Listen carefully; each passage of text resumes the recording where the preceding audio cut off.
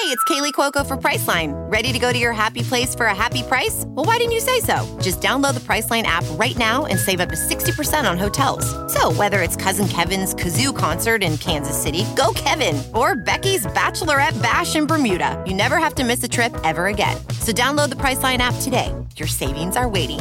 Go to your happy place for a happy price. Go to your happy price, Priceline. How do you pass up the opportunity to spit blood in Joan Baez's face?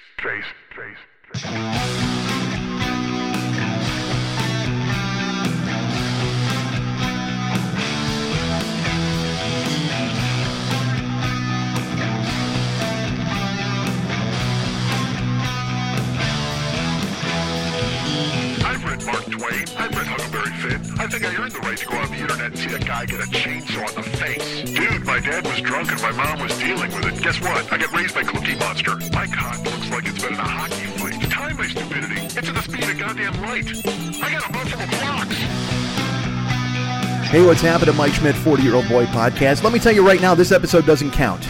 This episode will not count against your yearly count of 52. You know, I do a year. This is year 11. And in year 11, there are 52 episodes. Well, I will tell you, this year there will be more than 52 episodes because this is going to be a different episode entirely. Not different episode. Well, first of all, hi to Twitch people who might be here because this is Throwback Thursday, Throwback Twitch Thursday. And we're going to put an older episode in here. And it is truly Thursday. I'm recording this Thursday, fucking morning/afternoon. Because, I don't know why. I wish I could tell you, man. I wish there was I could tell you there was a way I could climb out of my fucking grave and tell you what the fuck is wrong with my brain, but I don't know. I just don't fucking know. And you're tired of hearing it, and I don't blame you for being tired of hearing it because I'm just as tired of telling you about it. I'd love to be breezy. I'd love to just sit down and just fire off a whole bunch of bon mot. Like the last couple of weeks, I just opened up the microphone and started fucking talking. And this week, I did that thing where you tell yourself, hey, you're not good at that. I don't know why it happens. I've got to stop it. I've got to go ahead and put it out like a goddamn forest fire, but it starts raging in my brain.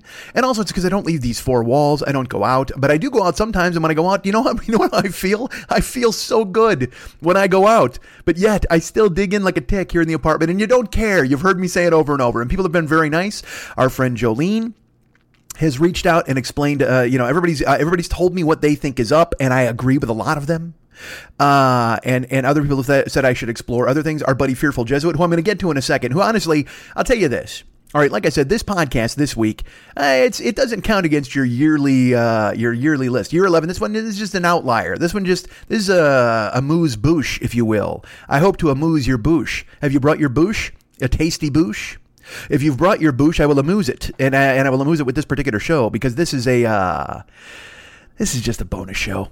And a bonus, usually a bonus is a good thing. This is not a good bonus. This is a terrible bonus. This is like, you know what? This is the bonus that fucking Chevy Chase got in National Lampoon's Christmas Vacation. Why did I say National Lampoon? See, I could have just said Christmas Vacation, and you would know exactly what I was talking about. And I had to throw National Lampoon in there. I can't even talk. I can't even fucking talk. Because I'm forcing myself to talk quickly, which is silly. I shouldn't force myself. Well, I don't force myself, and I talk quickly anyway. But I feel like I'm covering up silence and things like that. And you know what's funny? After that thing right there, I was like, I couldn't say National Lampoons. I now want to, and look, by the way, it's not National Lampoons. That's an apostrophe S. It's National Lampoon. Please don't think I'm dumb and I don't know the difference.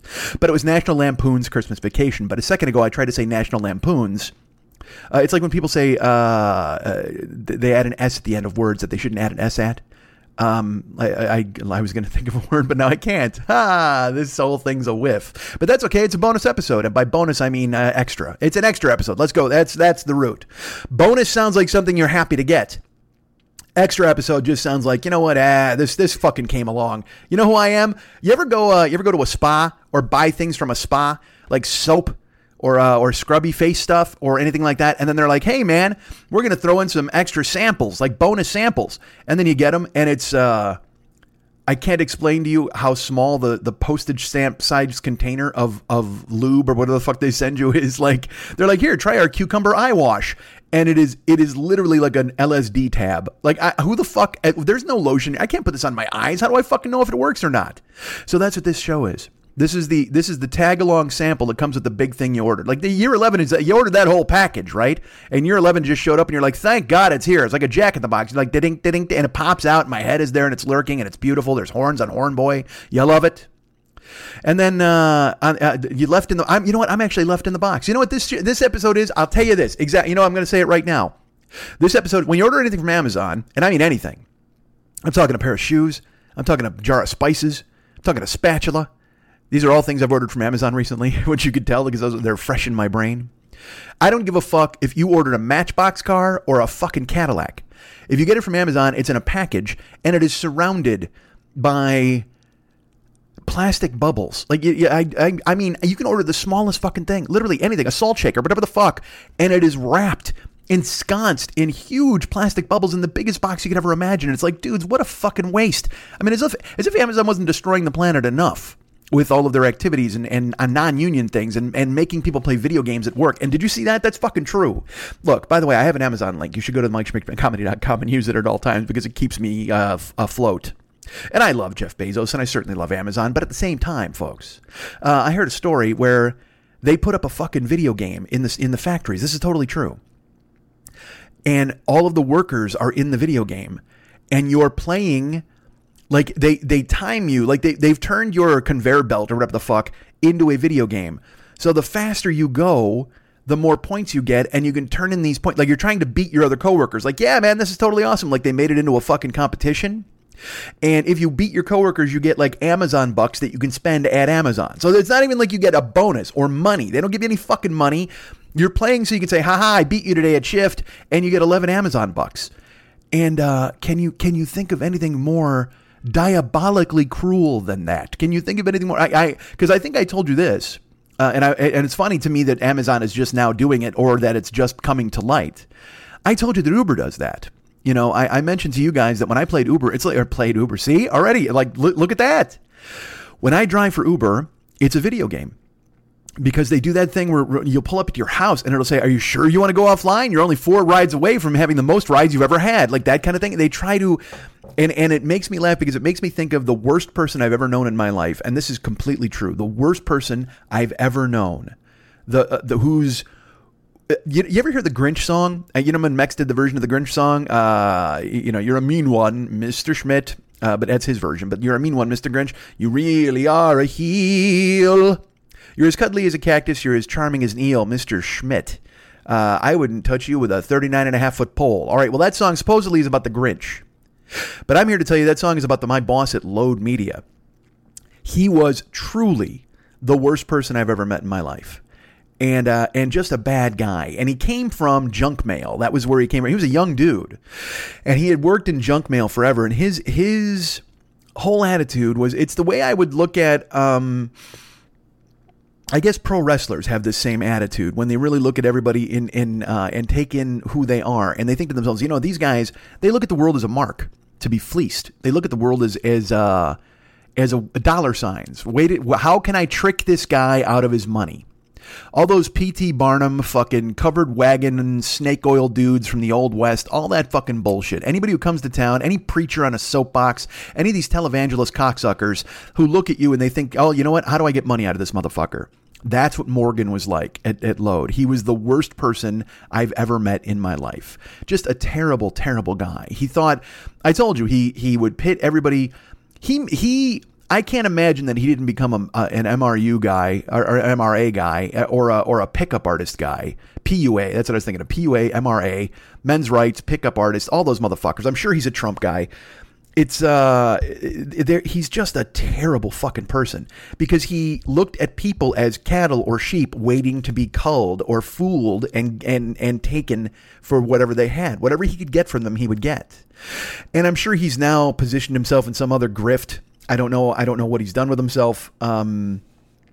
But or did I know? Did I know at one point? I think I looked him up at one point. But regardless, the point is just a bad guy. And not a bad guy, the bad guy. Fuck Razor Ramon. This was the bad guy. Fuck Scarface. Fuck Tony Montana. He was the original bad guy. Because he never... I'm not sure he ever did anything for anybody without thinking about what he was going to get in return or as a way to control that person. He's just a bad fucking person. And the reason I bring it up is because he he must be flourishing in this world of corporate greed and assholes. I mean, because he was the dude. He told me when he came from, he would pit everybody in the office against one another. I think I've told you this, where he would be, I could do your job. You know, the coders could do the writer's job. Don't pretend that you're fucking special because you think you're a comedian. The coders, I could switch you guys out. You could go code and they could go and fucking write your job. He would do that to try to make you feel like you weren't important. And it was also a way to make sure he didn't have to pay you what you thought you had to be paid. It was just fucking terrible. And I feel bad for his assistant, Matt. Matt was the guy that I actually kind of got along with. Matt did what Morgan told him to do, but you could tell Matt was kind of had his crisis of conscience, whatever the fuck, consciential crises, whatever the fuck you want to say. I think Matt had grown up with Morgan and they had come out here together. But anyway, they worked in this they came from direct mail. And I've talked about this before, the fucking penny saver and all that bullshit. And he taught me the phrase, fear of loss of gain. So instead of saying to somebody, fuck man, you're going to lose all your money. It's, if you don't get involved, everyone's going to get rich. And what are you going to do? Like they spin it that way as a way to get your money. Like, hey, don't you realize that everybody around you is getting rich? Don't you want to be one of the rich ones? And fear of loss of gain will make people part with their money a lot more than the threat of taking their money away from them or telling them they're going to lose. If you tell them they're not going to win, hold on, something just pinged. I apologize for that. What if that was Morgan? He's hacking into the broadcast. Holy shit, what's happening? Like if you tell somebody they're going to lose, they'll be frustrated. But if you tell someone everyone else is going to win except them, then they will do their best to try to keep up. Fear of loss of gain. And that's what all of this marketing is at Uber and all this marketing is at Amazon. If you go to Amazon, like I said, if they literally have a video game, what if you went to your office tomorrow or wherever the fuck you work? What if you went to your Jolene? What if you were sticking pins in somebody? And they're like, if you could stick 45 pins in me, that would be great. But if you did it in 15 minutes, you would actually get to beat the person next door who's sticking pins in that person, whatever the fuck you do. I don't know how it works. With maybe acupuncture was not the best choice. Or doctors. I guess you can't really make a doctor. Hey, if you cure me faster than this, whatever the fuck. If you went to your job tomorrow, say you have a generic job, just any job that you got. Who can I think of? I can think of, I don't want to start name checking people I know who have jobs. But anyway, if somebody went to your office and they said, hey, look, you're doing fine with your paperwork, but if you could somehow turn in 10 reports before the guy next door to you turns in 10 reports, you'll win cake during your break, like a fucking sheet cake or whatever the fuck. And just cheap incentives and bullshit to get people to go, oh yeah, I better hustle, because it's an easy way to not to give you money. I've talked about this before, dude. Can you tell where my head is at? This is where I'm at today, and I don't mean to be here. And this is why we're talking Thursday instead of Wednesday. Should I even go into this? I don't even know if I have to. It's not even about me. It's just social media is poison. We all know this, right? Social media is tearing us all apart from the inside. It's the same, it's the same concept. You go to Instagram and you see everybody having this wonderful life and they're doing these beautiful things and everybody thinks they've got to try to keep up. Fear of loss of gain. That phrase has echoed in my fucking head since he said it. And now it's kind of the baseline of all social media. You see, keeping up with the Joneses or fear of loss of gain. Like if you see everybody having good things happen, you're thinking to yourself, well, fuck, what can I do to get good things? I've got to do whatever I can. Look at their fucking amazing life on Facebook or Instagram. And Facebook doesn't even count anymore because Facebook is now they've just become a television station, but with all these fucking little tiny sound bites of videos. Dude, let me tell you something. If I have to see videos from 10 years ago ever again, I don't understand why I go to Facebook and everybody's like, I love Mitch Hedberg, and I shared one of his things to my fan club page, but because I did that, all I get now every day is clips of Mitch Hedberg in my TV feed on Facebook, and it's just because they think they hooked you in, and that's the way you'll watch, and that's the way you'll see stuff. The worst is when they'll be like, this comedian epically destroyed a heckler. And you're just like, no, he really didn't. I mean, that happens in clubs every night all over the fucking universe. But just because somebody had a camera, you go ahead and put it up there and then you put the words epically and people watch it and it gets 1 million views. And then you're like, what the fuck is going on? Why? Who? Why? And then guess what? That's what I say to myself. Well, then nobody wants to see me do a video and nobody wants to hear me talk. And I know it's fucking dumb. I know. Please stop. Shh. Don't yell at me. Again, this is a bonus episode, folks. We don't have to worry about that. But it's one of those episodes where I'm just fucking gnashing my teeth and rending garments. And I don't know what the fuck to do. And I don't mean to be that guy. This happened yesterday during the NBA Finals game. You might have seen this. All right. And bear with me because I'm going to try to make this work. Kyle Lowry is a player for the Toronto Raptors. And again, I'm getting to a point about social media. I promise you this. Kyle Lowry is a player for the Toronto Raptors, and he's playing the Golden State Warriors in the NBA Finals. And yesterday, he dove into the stands to get a ball. Like, there was a ball that was going out of bounds, and he tried to save it. So he dove into the stands, and he crashed into a bunch of people. Okay? So he lands on a bunch of people, and there's a guy there in like a fucking golf shirt, polo shirt, I don't know, rich people shirt, whatever the fuck. And he's a white guy, old guy, gray hair. And Kyle Lowry lands in the stands, and he's kind of there, and he's kind of extricating himself from the stands. And this fucking dude shoves him.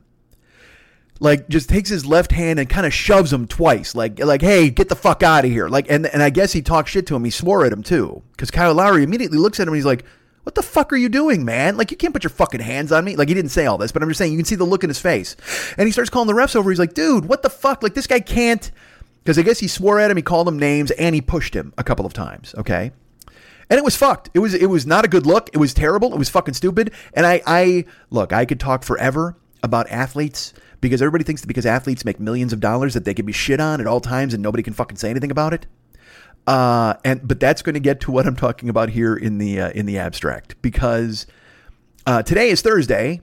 And I saw the clip of the guy shoving him and all this kind of stuff. And I was pissed. I'm just like, man, this is just fucking, this is how stupid it is. This is the problem. People think they can just do shit and get away with it. And if you want to get to a larger picture, old white guys think they can do anything they want and get away with it. I mean, I just read about a straight parade. Did you hear about this? A straight pride parade? And I laughed out loud. I'm like, dude, what the fuck? And I'm not even outraged about it. I just think, all right, cool. Go ahead and do it. This is the thing that makes me mad. Is like, everybody's like, oh my God, I can't have a straight pride parade. It's fucking ridiculous. Well, yes, it is ridiculous. Let them fucking do it and ignore it. Live your fucking life. Who the fuck cares? But social media, everybody has to get their claws in. Everybody has to say something about it. And everybody has to go ahead and fucking broadcast, I hate the straight pride parades. Then everybody goes, that's brave. That's very brave. It's not brave. It's stupid. It's okay to hate stupid things. You can make fun of it. Like, whenever I see anybody be mean online, I just literally want someone to just go, ha ha ha, dummy. Like, literally just laugh in their face. Or anybody who's even arguing about anything. Like, I just got a thing, I'm on a casting list. It's not, it's nothing big. You could be on it. I mean, I'm not pretending like I'm an actor. It's just this thing where LA Casting or Casting Frontier, you can sign up. And then if you put up your headshots, you will get emails telling you what roles are available. And I've received one audition in 3 years from these fucking things. Because again, with no agent, you never get fucking called. So sure enough, man, yesterday I get a notice, and it said looking for a Donald Trump impersonator for a comedy sketch. And I literally I said out loud, I read it and I went, nope. You know why? Because, you don't need a Donald Trump impersonator. There's no point. Also, that is not a comedy sketch. If you have a Donald Trump impersonator, I guarantee you're not doing a comedy sketch. You're doing your version of politics or whatever the fuck you think you're doing, and it's pointless and foolish, and everybody is so dug in on either fucking side that you're just pandering at that fucking point. There's no reason.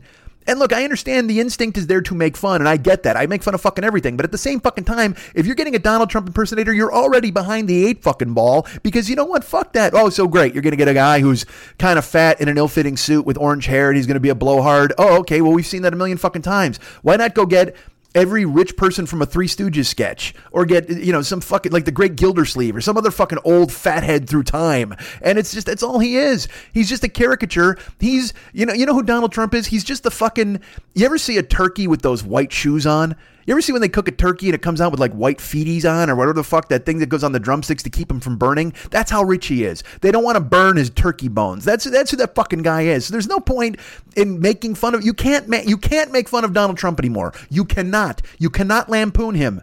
He is the shallowest pond in the world.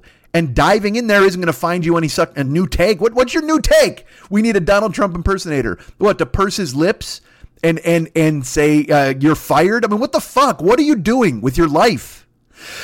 But But people continue to do it. Like, and it's my fault. All right. It's my fault for paying attention to this kind of thing. But when I saw it come across, I literally said out loud, no, you're not doing comedy. That's not a comedy sketch. There's no Donald Trump impersonator. There's nothing funny there. And I'm not even saying like there's nothing funny there, like because the world is tragic and everything is being torn apart and you can't make fun of me as a despot and a dictator. Whatever the fuck you think, that's fine. But what I'm telling you now is, there's nothing funny there because it's beaten to death. Literally, unless you had a Donald Trump impersonator in a horse costume lay dead on the stage and someone hitting it with a broom, you got nothing. You got fucking nothing, man, because it's fucking over. There's no point. We all know he's the worst. So what's your new spin? Part of me wants to even go see this sketch. What's your take, man? Let's see your new goddamn spin on Trump and make that happen. Let's see exactly what you're going to bring to the table. Oh, wait a second. Hold on. You think he's rich and out of touch and he doesn't like foreigners? He might be a racist? Oh, hold on. Tell me more. Oh, how rich, how devilish. Why, I wish I could grow a curly mustache so I could twist it right now at your devastating repartee about our fearless leader, Drumpf. Oh, did you call him Drumpf? Oh, look at you. Oh, how foolish of me to think you didn't have a new spin. You called him Drumpf. Well, you've put him in his place. Har har. That's what I say to you, friend. Har har. Hardy har har. Look at you challenging norms by taking on our grand exalted leader. Oh, why I couldn't think you had it in you. How dare you? With how sharp your teeth are. How sharp your claws are. Oh, look at you tearing apart society by going after our president. What's next? Would you go after the Congress? Oh, no, please don't. Oh, I don't know if my funny bone could take it. It is already burned black by the heat and intensity of your take. Oh, wait a second. Perhaps a white booty should go on my funny bone to keep it from burning even further as you take on Trump and the Congress with your bare fists. Oh, and your poison pen. Oh, they never saw you coming as you savaged them and left them laying in a pile of dollar signs. Oh, you are, may I say, you are too much, my friend. Get the fuck out. Jesus Christ. There's nothing anymore. There's nothing. You can't make fun of anything. You can't, it's all fucking over. It's over. And then there's not, and believe me, this does not lend itself to a comedy show. This does not lend itself to me being a guy who has a comedy career, but it's that thing where I get spun up and I'm like, and my dick gets knocked right in the fucking dirt. Because I'm like, well, dude, you do this. You're funny, and you try to be funny, and you try to lampoon shit. And then I'm like, fuck, I'm just as bad. I'm just as bad, but I'm not just as bad. But I think I'm just as bad sometimes, but I also think I'm great. I'm fucking crazy. I don't even know how to tell you this. I'm right-handed, so I have to keep that hand free. But now, literally, if you ever saw me consistently at all times, every moment of the day, unless I'm sleeping or showering, my left hand is turning against the side of my head in a crazy person sign. Like, cuckoo, cuckoo, just to prove that I am crazy. I am nuts. I can't stop. Fuck! Yeah! All right. So Kyle Lowry dives into the fucking crowd, right? And he lands on a goddamn, he lands on the fucking, the rich people in the courtside seats. And this guy shoves him and says some shit to him. And Kyle Lowry makes this face like, man, what the fuck? And he points at him, and the refs actually talk to the guy. And then finally they threw him out of the game. And the best part is him walking out of the game in his khakis and his fucking powder blue golf shirt with his gray perfect hair. And he fucking walks out. And then today we find out that this motherfucker. Now, I'm about to say some things that are very obscene, so brace yourself. I know this show's usually walking the edge, and sometimes it can be explicit, but I'm going to tell you this right now. Get ready to throw up in your hand. This fucking guy, it turns out the dude, the white dude who shoved Kyle Lowry when he went into the stands, his name is Mark, which of course it is. And I don't mean to be mean to Mark Young or any of my friends, but it turns out that he is, of course he's no ordinary fan because he's in the fucking courtside seats. He's a minority owner of the Warriors, which, by the way, that phrase alone brings a whole lot of shit to the table, especially in the NBA. And he's a minority owner of the Warriors, but even better, get this. He's a Harvard-educated billionaire, and he's shoving a point guard. Do you know why? Do you know why he's doing that? Because the rich can do whatever the fuck they want to do in this country, and nothing bad will ever happen to them. You ever feel that? You ever have that course through your veins? You ever get that poison infesting into your blood, and think to yourself, you know what? We live in a fucking oligarchy, and there's nothing we can goddamn do about it. But here, brace yourself. You want to hear about the really obscene thing? This guy apparently is worth $2.6 billion. $2.6 billion. Right now in my bank account, I have $2,600. I think is that 1/100 millionth? I'm worth 1/100 millionth what this guy who shoved Kyle Lowry is worth. And look, he's probably worked hard in his life. I'm not going to go ahead and take that away from the guy. He's certainly done harder work than I have, as I hide in my apartment and pretend I should do a show. But $2.6 billion, that's the kind, you know what that kind of money is? That's fuck you money, but not just fuck you money. That's fuck Kyle Lowry money. That's what that is. I can do whatever the fuck I want. I can shove a point guard if he jumps into the fucking stands, and I can do it. And I own part of this team, motherfucker. That's the entitlement built into that kind of money. But here's the obscene part. Here's the really obscene part. Look, 2.6 billion sounds obscene. Because again, you could just swing your dick around on a fucking street corner if you got $2.6 billion and laugh when they came to get you. And I got news for you. By the way, if you're a 2.6 billionaire and you just start swinging your dick around, you know what they're going to do? They're going to show up and they're going to calmly ask you to put your dick away. Nobody's going to tase you. Nobody's going to tackle you. Nobody's going to drag you off to fucking dick swinging prison. They're going to fucking look at you and go, hey, excuse me, pardon me, sir. If there's a chance that you could put your really rich foreskin back into your fucking exquisitely tailored pants, that would be fucking fantastic. Could you do us a favor? Could you, and it is a favor, please. Understand, we wear badges and we carry guns, but we know who runs this fucking joint. So let us say to you, sir, please, could you take your unbelievably valuable tallywhacker and tuck it back into your khakis? Could you do that for us, please? You're offending the homeless.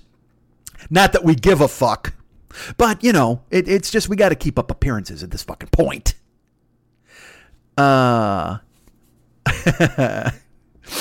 Yeah. So he's worth $2.6 billion. He's escorted out of the arena. And by escorted, I mean not by cops. He wasn't tackled. He wasn't fucking dragged. They sent a lanyard to get him. That's what rich is. That's what a billionaire is. If you got $2.6 billion and you shove a fucking guy, an athlete in the stands, you get a lanyard to come out and escort you outside. So they sent a lanyard to grab him. And look, I don't even know if they threw him out of the building. They probably took him to a fucking luxury suite and let him watch the rest of the fucking game. Because you know why? He owns part of the fucking team. $2.6 billion. He could be like, hey, excuse me, I actually own the W in Warriors. So if you're going to throw me out of the building, they need to change out of these jerseys right now and just be the Warriors for the rest of the goddamn game. I'm taking my W and getting the fuck out of here. So they drag him out. And by drag him out, I mean, they come out and they say, please, sir, would you come with us? And he says, no, I'm rich. I'm waiting for food and money. And then they're like, no, please, sir, come with us. Because there are TV cameras. And he said, well, TV cameras, perhaps they'll show me as I walk out the door. And he pads out in his fucking orthopedic shoes and his fucking khakis. His clothes, literally, like I said, I got $2,600 in the bank. That motherfucker was wearing more than $2,600 when he shoved Kyle Lowry last night in the goddamn stands. So this motherfucker gets, they come to get him. They're like, the lanyard's like, please, sir, would you come with us? And they go ahead and they walk out of the stadium, or walk out, at least, like I said, I don't think they left the stadium. I'm guaranteeing they took him to a fucking luxury suite and he watched the rest of the game from in there. They're like, let's get you out of the sight lines of the fucking cameras here so nobody fucking loses their mind. So I find out today he's a billionaire. He's worth $2.6 billion. But here's the obscene part, folks. Here's the very obscene part of all of this. $2.6 billion. He is, and I'm trying to pull this from memory and I could be wrong. I don't want to look it up now because I'm talking. And believe me, it took me fucking forever to start talking to you guys. So I'm not about to fucking stop and go look up a goddamn number. So let me tell you this. If I remember correctly, he's worth $2.6 billion. He is the 962nd richest person in the world. Might be in the United States, but I think it's the world. 2.6 billion. Again, like I said, I get $2,600 in the bank and whatever the fuck. That's my problem. I chose a different path. But you're telling me that guy has multiple billions of dollars and he's barely cracked the top 1,000 rich people in the fucking world, in the country, wherever the fuck. That's obscene. That's just obscene. And look, I'm not saying to fucking eat the rich. I'm just saying that we need to eat the fucking rich. All right? I don't, I've grown up in a world where they've convinced us that we need to do everything we can to protect the rich people because we might be rich someday too. That was always the thing. And I held out for that in my brain, literally, because I would think to myself, and I wasn't even protecting the rich, but I did have the dream that eventually I would be wealthy because I was like, all right, I'm going to go into the entertainment industry. I could be an actor. I could be famous. I could do these things. Like those things did cross my mind and I did think about them. I can't say there were goals, but I always did want to be able to make money being who I was and doing what I wanted. And that's essentially what a rich person is. So look, even if you've got $5,000 or $5 billion, if you're doing what you want and you're being paid to do the thing you want to do, it's a contrast. You're rich and yet obviously you're not rich. I mean, look, if you got $5,000, you're not rich. No offense, but if you're happy and doing the thing you want to do, and you're earning while doing the thing you want to do, then you're rich. You might as well be rich. Like I thought of it yesterday. Like I saw a thing yesterday where it said, The minimum wage in California is like $13.50, I think. And they said anybody who is making that you'd have to work 79 hours a week to pay for a standard 1-bedroom apartment at that rate or something like that. Again, I can't remember these numbers. I just read this stuff yesterday. But it was like literally if you go ahead and you spend this money, if you make this money, they said people, all right, they said people in Los Angeles are paying literally 50% of their income just for rent. And that's not counting anything else. And I count myself as very lucky in that you guys have been very supportive, and I'm fucking that up by putting on shows a day late. But I've been very lucky in that I'm able to make a living doing what I want to do by being me. Do I have to supplement that by driving and doing other things? I do, but that's just supplementation. Like there are people who are driving Uber fucking 12 hours a day because they got 2 kids or whatever the fuck. And I read a story about this family. The husband and wife were both Uber drivers. He drove 12 hours in the daytime, or no, she drove 12 hours in the daytime while the kids were in school, and he drove 12 hours at night while she came home and was there for the kids or whatever the fuck. And they would switch doing that day after day, and they just drove around the clock, because they had to pay for whatever the fuck they had to pay for. And now Uber has slashed the fuck out of everything in this state. So I can't imagine that these poor people are making anything near what they were making before. And it's so strange to me. So getting back to billionaire Mark. And I think it's interesting that his name is Mark, because like I said, a billionaire would have to look at the rest of us as Marks. I'm sure Jeff Bezos looks at us as Marks.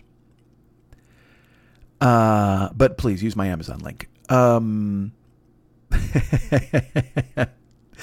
Is there a conflict there? Maybe. It's funny. I just saw a thing where there's a controversy in pro wrestling right now. There's a guy named Jim Cornette, who's another guy that I learned a lot about language from. He was an unbelievable talker. He was a manager. He was fantastic. Well, Jim Cornette is still a media personality. He has a podcast now called The Jim Cornette Experience. And Jim Cornette, I listened to it this week for the first time, and I was kind of shocked that Jim Cornette is that I have a lot in common with Jim Cornette. We really sound. He has look, he's a guy who can just fill up fucking hours with talking, and so he and I have that in common. He's talking about wrestling. I'm talking about nothing. But he got in trouble this week because he called somebody a transvestite, and he was ripping apart wrestling. So now online they're trying to cancel him. Jim Cornette is canceled. He's an old white guy. It's all passed him by and blah, blah, blah. And it's just like, dude, can he have an opinion? Could he possibly have an opinion and you could just back off? I mean, he didn't, because also I will tell you this about Jim Cornette. 2 weeks ago, I guess on his show, he had a rant where he was defending gay rights with such vitriol that made people mad. They were like, oh my God, enough. We just want to hear about wrestling. Quit talking about your politics, because he's a hardcore liberal and he hates Trump and he hates Trump supporters. But then the next week he talks about a wrestler looking like a transvestite and everybody loses their mind and they're trying to cancel Jim Cornette. And that's what I'm getting to with social media being fucking poison, man. Billionaire Mark today. Now the NBA says he can't come to any more of the games in the finals. Well, that's not enough. Twitter wants him banned forever. They want him banned from the NBA for all eternity. He should never be able to come to a game. The Warriors should ask him to sell back his shares. It's not enough. And I recognize why it's not enough, Because people can't control the things in their own lives. They can't control the macro, so they attempt to control the micro. People see, I see things spinning out of control. I see things on fire that can't be put out. I see a picture of Mark, billionaire Mark, shoving Kyle Lowry. The photo, not the clip. The video clip is bad, but the fucking photo of billionaire Mark turning around and he's screaming at Kyle Lowry, and the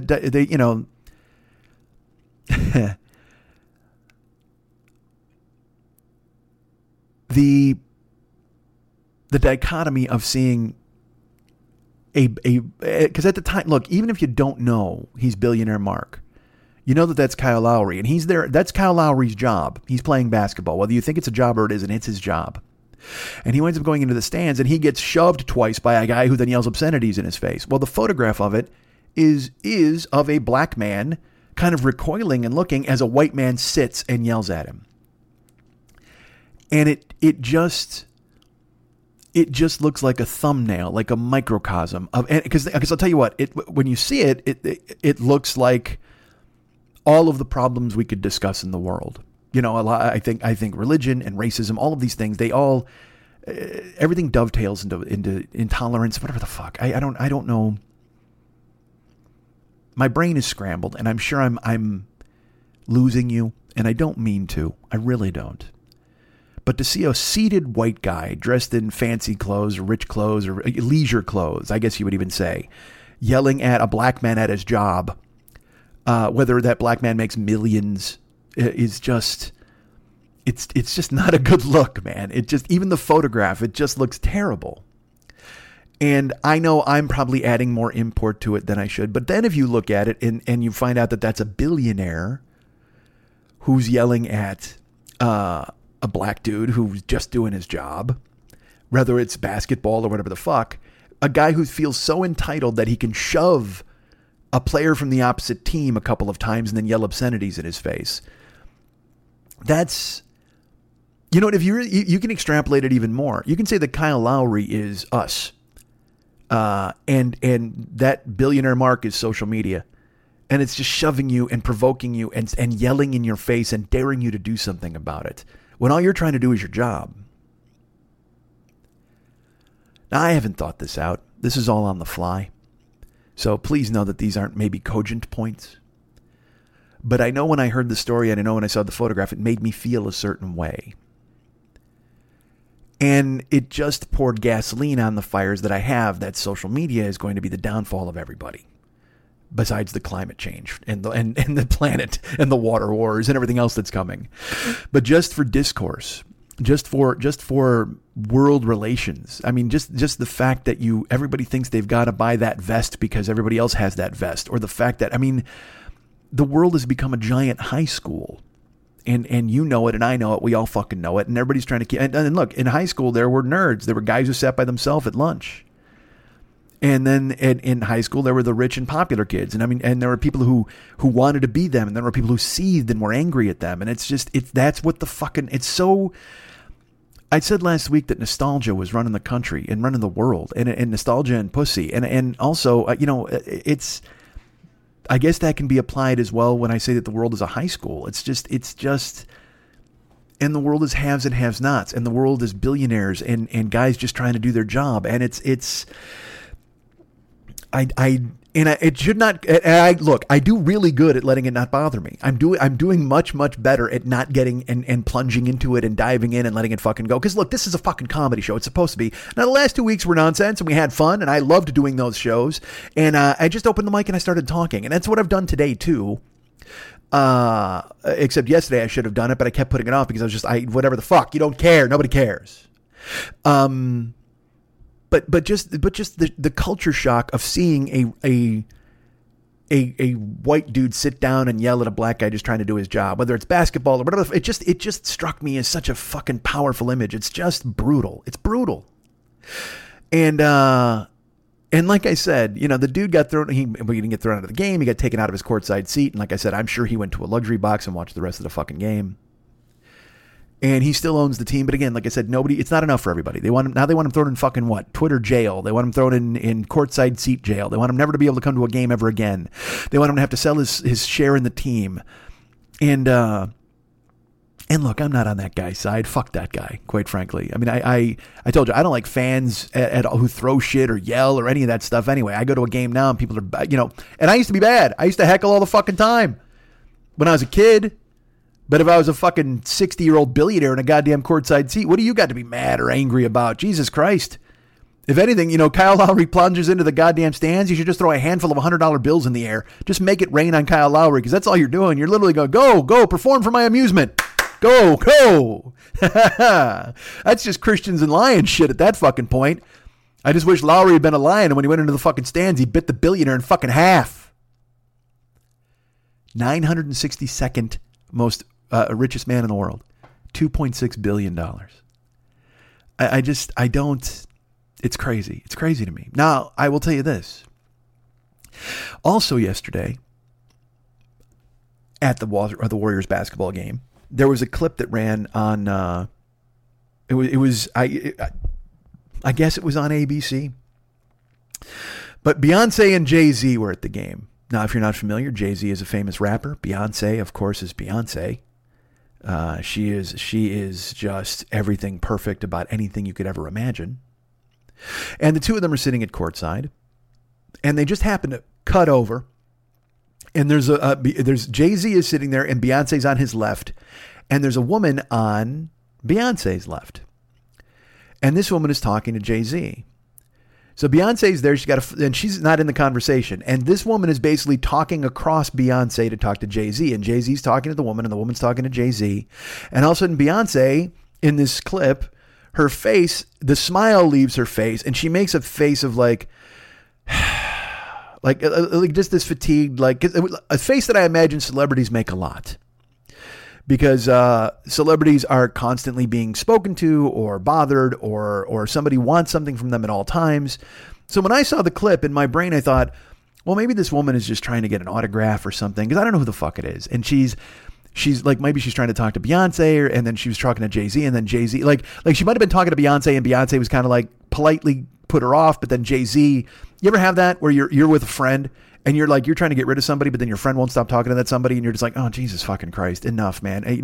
This is done. This interaction is finished.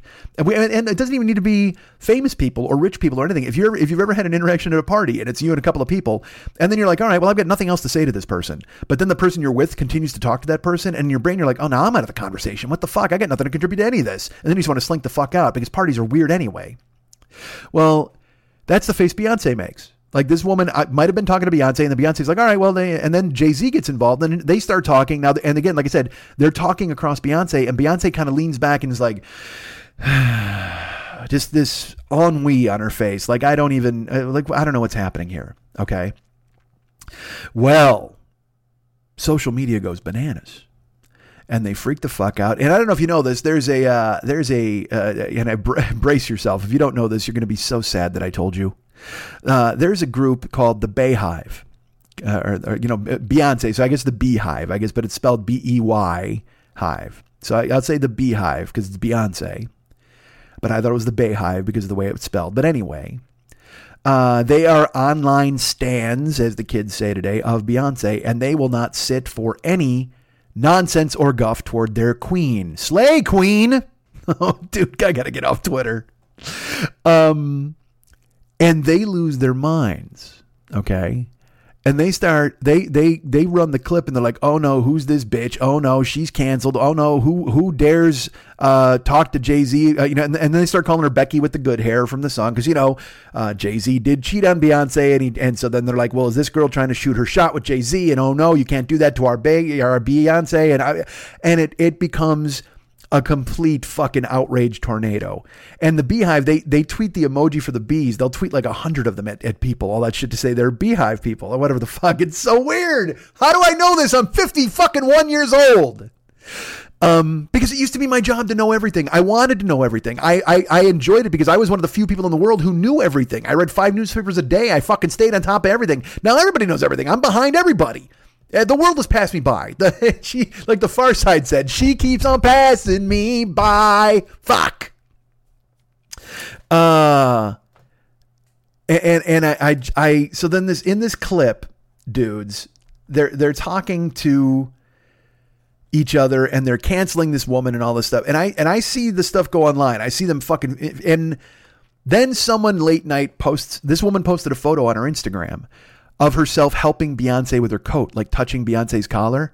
And she's like, we all look out for one another. We should all help one another or something, whatever the fuck. And then people, they lost their minds like, oh my God, she put her hands on Beyonce. You know, Beyonce hated her just from that one conversation and now she's putting her hands on her. What the fuck? And they all go crazy and they attack this woman. So that all happened last night. Okay.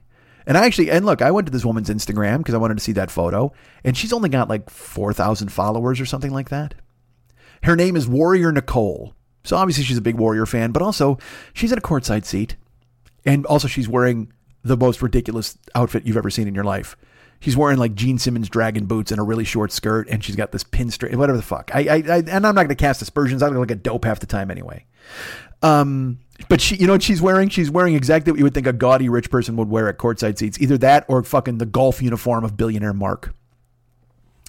So sure enough, man, I looked at this Warrior and I start looking at her other stuff on Instagram, and I look at all of her photos, and she's obviously rich. She's got a photo next to a guy with 3 Warriors championship rings. So I don't know if he's an investor or who the fuck it is.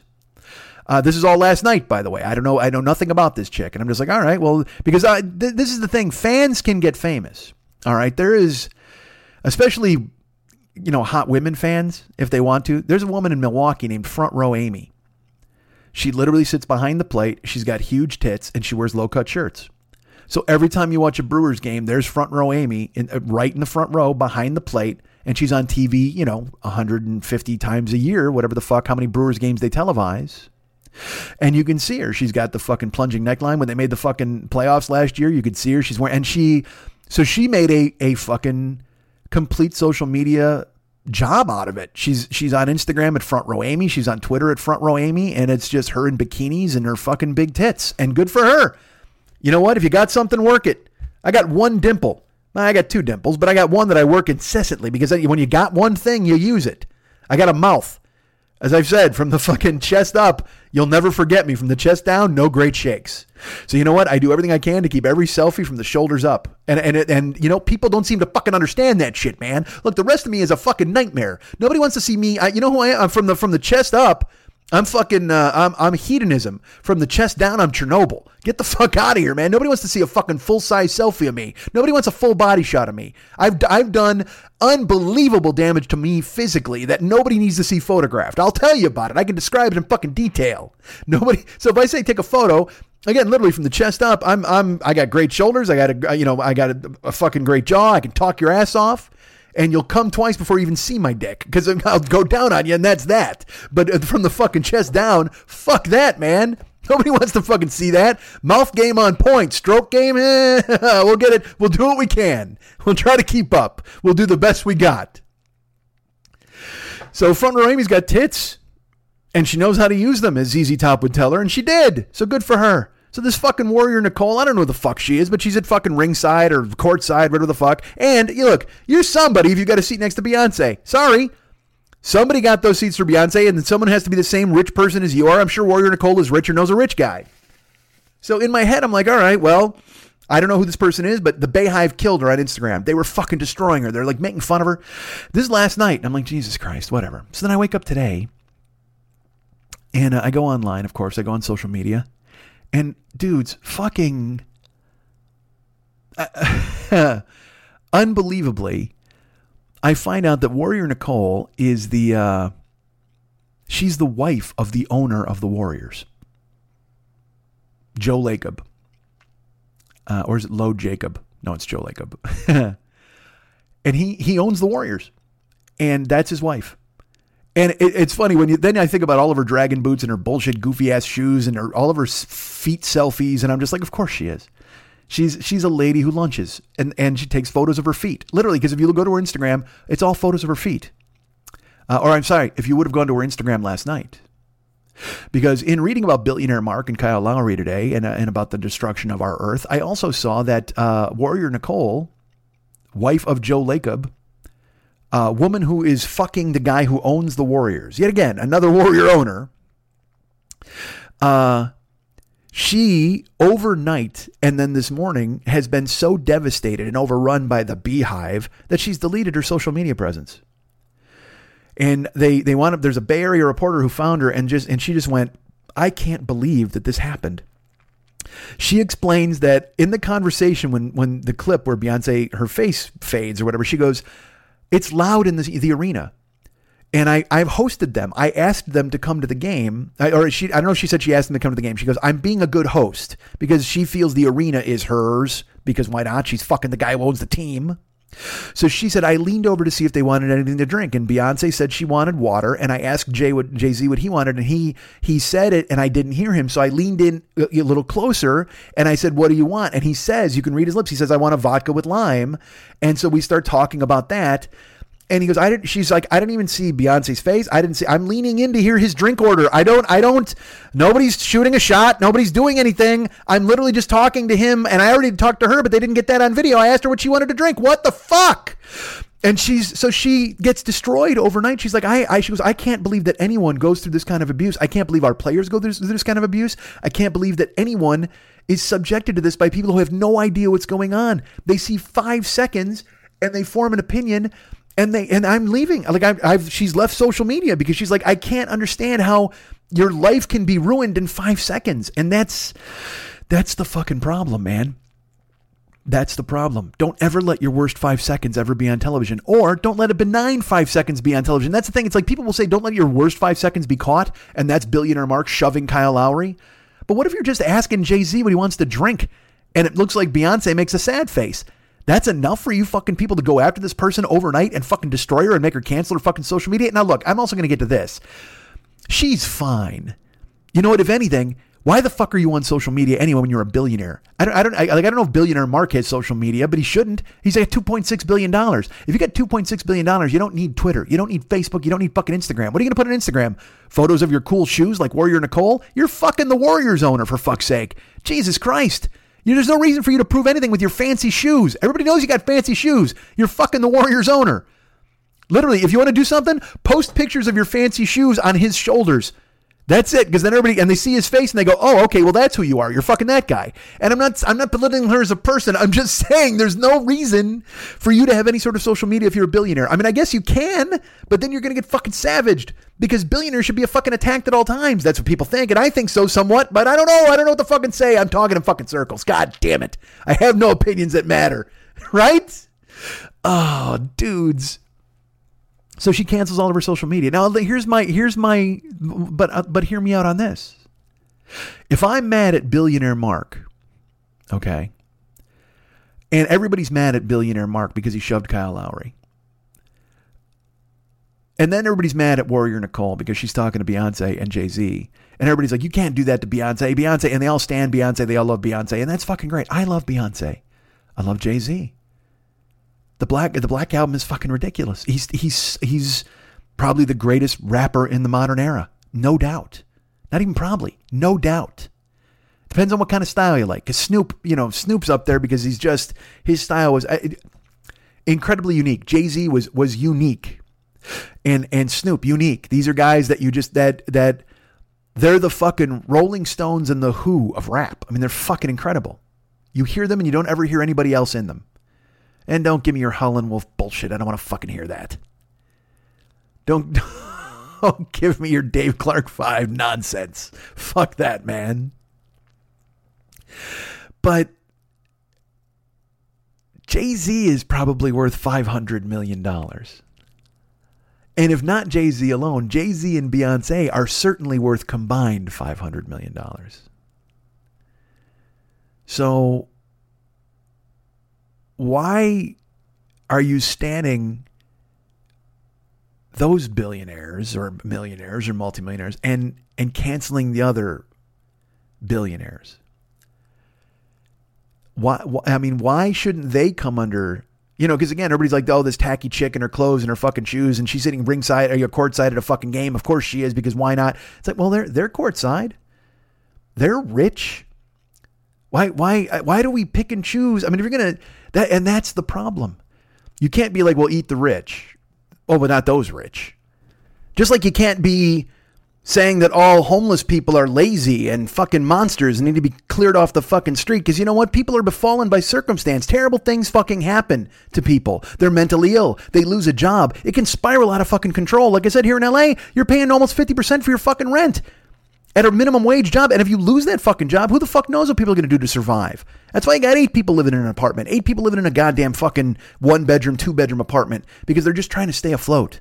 And then people come out here because they're chasing dreams and whatever the fuck else. And then they wind up fucking falling into it and just everything goes to hell. And I don't even know what the fuck I'm talking about anymore. I really don't. I recognize that. I recognize that this was a waste of your time this week. And I don't mean for it to be that. And I'm glad you hung in there. And I'm not looking for attaboys. And I'm looking for, oh, Mike, it's never a waste of time. Look, I hold myself to a fucking standard, man. And I should get the show out on Thursday fucking morning. And I shouldn't be goddamn late. And I don't, there was no point to this. There was no point. I understand. It was just more of a venting, my spleen at everybody. And that worked and it's done. And there you go. And now you consumed that. And social media is death. So this woman who's fucking the Warriors owner, I shouldn't even say that. She's his wife, for fuck's sake. She's off social media. She's like, fuck it. I can't get attacked by people. Billionaire Mark is like I said, being dragged and savaged, and everybody thinks he should give up all of his money and he should lose all of his cash. And I don't know what to do. And there's nothing I can do. I try to live my life and be fine. I try to just be okay, and everything's okay. You're okay. I'm okay. We're all okay. Yes? Let's be okay together, and let's try to get a show out on time next week. Can we do that? Motherfuckers, I blame you. I don't blame you at all. I blame social media, and I blame me for diving into it and staying not the same. I just want to read books and travel and go see people and go see you lovely people. I'm going to fucking Cincinnati. I want to go to fucking all over the place. I'm going to go everywhere and explore and see people and play games and have fun and do shows. I just want to talk and be funny. Wouldn't it be great if we could just fucking talk and be funny one week? Although I was funny last week and I was funny the week before that. So, fuck you if you're holding me to a weird ass standard this week. God damn it. This week, everything went to hell. That's going to happen sometimes, apparently, as I get older and spiral off the fucking planet.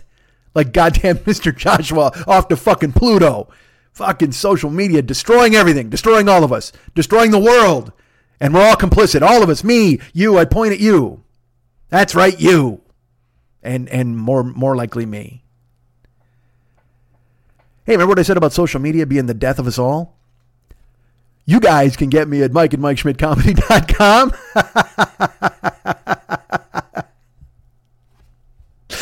You guys can be my friend at Facebook.com/the40year-old boy. You can follow me at Twitter.com/the40year-old boy. I'm on Instagram and Snapchat at Mike40YOB. What a hypocritical dickbag. Holy fuck. What a cocksmoker. Nice one. I'm on Twitch. I'm on YouTube. I'm a thief. I'm a liar. I'm a bitch. I'm a whatever the fuck. Jesus Christ. I'm a blue movie. I'm a bitch. I'm a slut. Am I bi? Am I a little girl? And we make love together. You can get Terry Nunn at. Hey, so anyway, I'm at Facebook.com/the40year-old boy. You can follow me at Twitter.com/the40year-old boy. I'm at Instagram and Snapchat at Mike40YOB. I'm there. Find me there. Our friend Ryan Dirks, you can find him. He's the web dude for this show. I got to contact him, actually. I got stuff for him to do. If he's interested, he might not be interested. Who knows? You can find him at Facebook.com/Ryan Dirks. Go ahead and find him there, please. He's the best and one of the coolest guys you'll ever meet. I've never met Ryan in my life, but I'm comfortable in telling you that you'll love him. All of my dealings with him over the phone or everywhere else are good dealings, wonderful dealings, fantastic dealings. He's a good guy. He's got a farm. He's got a llama. The guy's got a llama. The guy's doing my web stuff, and he's got a fucking llama. I mean, how crazy is that, dude? How do you have a fucking llama and get that shit done? I don't know. I should do the show with a llama. See, that's the thing. That's the problem. I need a fucking llama. I will say this. My trainer, John, was like, dude, because I mean, I'll, sometimes this stuff will bleed over into our conversations. And he's like, you need a dog, man. I'm like, yeah, no, I hear you. And he's like, no, you need a dog. Like, you really need a dog, like to be, like to calm down. Because a dog would make you happy. You would care for something. You would be able to. And I'm like, dude, I told you I can't have a dog at my fucking house. And he's just like, well, maybe you move. Maybe for your own mental health, you move out and you get a place where you can get a fucking dog. Because like I said, it would give you a chance to care for something and it would give you a chance to have something that you loved. And I'm just like, you're not wrong. Probably. I would assume, I think maybe. But it does, it resonates with me. You know what I mean? That thing where, because look, I love everybody and I want to be with everyone and be everyone's pal and be your friend and do everything I possibly can to stay in touch with all of you and stay together. That seems weird, right? Wasn't that seem weird? I don't know. The point is, folks, and stop saying the point is, dude. It's because now look at what I'm doing now. I'm just fucking ruining this and talking in circles. All right, stop, move forward. Our buddy David Hernandez does all the artwork and the music for this show. You can be his friend at facebook.com/DavidMexHernandez. He's got an Art by DMH album on there on his Facebook page with a bunch of caricatures and Gycons and Valscapes, a lot of his previous work. If you want to hire him to do some work for you, that's the place to go. Go to facebook.com/DavidMexHernandez and check out his folders, especially the Art by DMH album. And you'll be able to see all of his previous work and get an idea of the stuff that he does. Also, if you want to go to the Westside 86 Jokers page, which is our fan club page, the Mike Schmidt fan club page, which there's going to be a mass exodus from this week, I'm sure, but that's okay. You can go check it out and check out all the artwork he's done there. He did the banner page, the banner artwork for it, and he hasn't done it. He doesn't. Whatever the fuck. There's a whole bunch of artwork there he's done. Go ahead and check it out. You can contact him through Facebook. That's your best bet. Like I said, become his friend at facebook.com/DavidMexHernandez and get him through there. Or you can contact him via email. David@artbydmh.com. David@artbydmh.com. Also, there's a group on Facebook that he has called This Is Dumb, That's Dumb, You're Dumb page. You should check that out. It is, all right, you should join it, first of all, and he does tons of artwork in there. You'll be able to see that he's doing a whole bunch of different characters, a bunch of different content. If you want to join that page, you will have 3 questions to answer, and I will tell you this. If he gives you the questions, answer them. Because if you try to be smarmy and answer them in a silly way, or you don't answer them at all, then you won't get in the group. And that's okay if you don't want to be in the group. If you just want to be a smartass, that's totally fine. But, it's there's like if you go to a speakeasy and you got a password at the door and they ask you for the password and you go, whatever the fuck, passwords are dumb. They won't let you in the speakeasy and you won't get in there. So consider this to be an online speakeasy with our good friend David and all of his friends in that group. So if he asks you 3 questions, answer them. Just like the guy at Monty Python at the bridge, the fucking bridge dude. There could be a swallow, there could be air velocity, whatever the fuck. All that shit could be involved. But the point is, participate. If you want to participate in the group, then you got to participate in the question thing, and it goes from there. So go ahead and check that out, please. It's available to you now. Go to facebook.com/DavidMexHernandez and be his friend. You can contact him via email, david@artbydmh.com. Or again, like I said, and you can check out the website as well. Because there's the This Is Dumb group. All the stuff is done mainly on Facebook. The This Is Dumb group, and then facebook.com/DavidMexHernandez. But also go check out his website because he's got his advertising and stuff, work there, and developmental stuff. It depends on what you're looking for art-wise. If you're looking for more character work or caricature work, that's the Facebook stuff. If you want more business type oriented stuff, you want to go to the website. That's artbydmh.com. So Facebook.com/DavidMexHernandez, or no, Facebook.com/DavidMexHernandez, or go to artbydmh.com. Artwork at both artbydmh.com.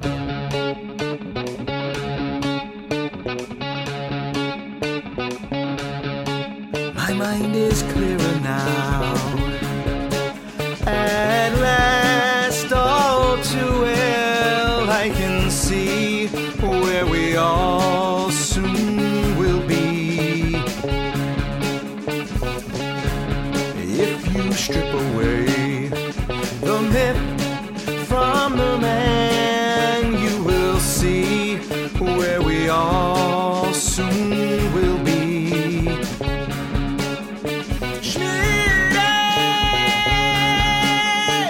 You started to believe the things they say of you.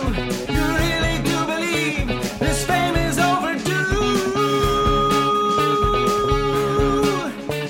And all the work you've done will soon get swept away. You've begun to matter more than the things you say.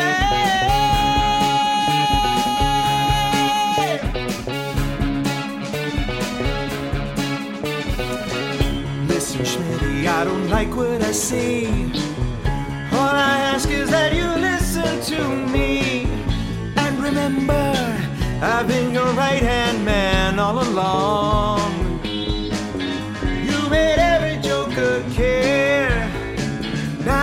jokers everywhere, and they'll back you whether right or wrong. I remember back when it was year one. No talk of jokers, you did it for fun.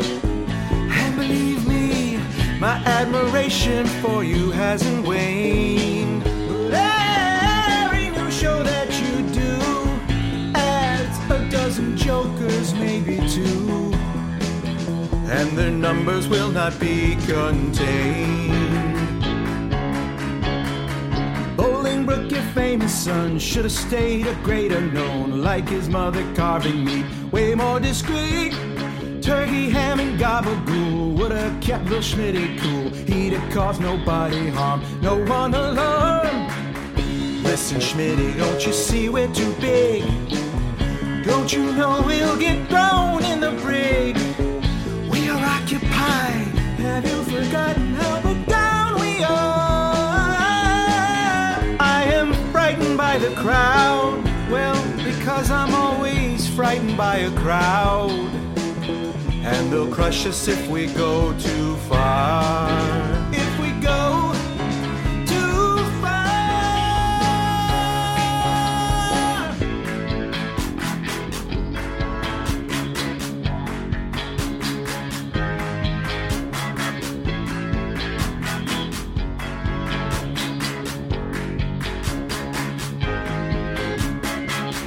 Listen, Schmitty, to this warning I say, please remember that your crackpot is gay. But it's sad to see our freedom weakening with every show that's made. I'm not holding any grudge. Who am I to even judge? Ain't even mad you canceled Shit Brigade. Yes, you pulled the plug on Shit Brigade. Shit Brigade. Ready to the please from my heart. Please remember that you owe me for art. So come on, he won't listen to me now. He won't listen. You know, this might not have been much of a show, but like I said, it doesn't count. This is just a bonus show. This is a practice show. You know, this will never air. This is never going to air, so don't worry about it. But yeah, this is just a practice show. You know what we did? We opened a microphone and we talked. I wanted to see if this is just an equipment check. That's all this was. This is an air check. It's an air check. We're just making sure that all the systems are working. So this will never get released. So don't worry about it. But I'll tell you what, there is content out there for you to enjoy, even with this show swimming in its own brain. Let me tell you something. You want to talk about quality, amazing entertainment. You want to talk about someone who does podcasting and does it right. You know, we got sponsors for this show, and I'm not saying this just because this person is a sponsor. It's our buddy Fearful Jesuit over at the Paranoid Strain, and his newest episode is out, and holy fuck, is it an opus. It is, I listened last night. Yesterday afternoon night, I had to break it up because it is, I will tell you this, it is a 3-hour and 18-minute episode. So again, as I've said, I've disappointed you. I've left you in the lurch this week. I've left you going, well, I don't know what all this is. This is just a guy talking and ranting and yelling. But if you want to hear precision, if you want to hear like the smart bomb of fucking podcasting, if you want to hear somebody who gets it fucking done, who really nails it, Fearful Jesuit is your guy this week with his fucking smash out of the park fucking JFK assassination episode where he debunks conspiracies. He takes people on. He interviews dudes. I can't even... giving verbiage to this is going to sound bad, and I don't mean it to. You know what? I'll spin it in a positive way rather than in the negative way. It makes me want to do better work to hear Jesuit do his show. I'm proud of what I do, and I don't think anybody in the world can do it the way I do it.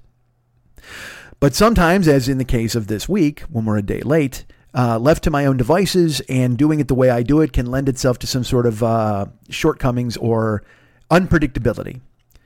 I'm unpredictable. Jesuit is money in the fucking bank. That dude puts on a show that is unbelievably rehearsed. I'm sorry, I should say researched. Fucking probably rehearsed. He better rehearse his show. This isn't, my show's not rehearsed. You know this. This is just We grab a fucking corkscrew and we punch a hole in my skull, and whatever the fuck pours out, pours out. We decant my skull on every goddamn show.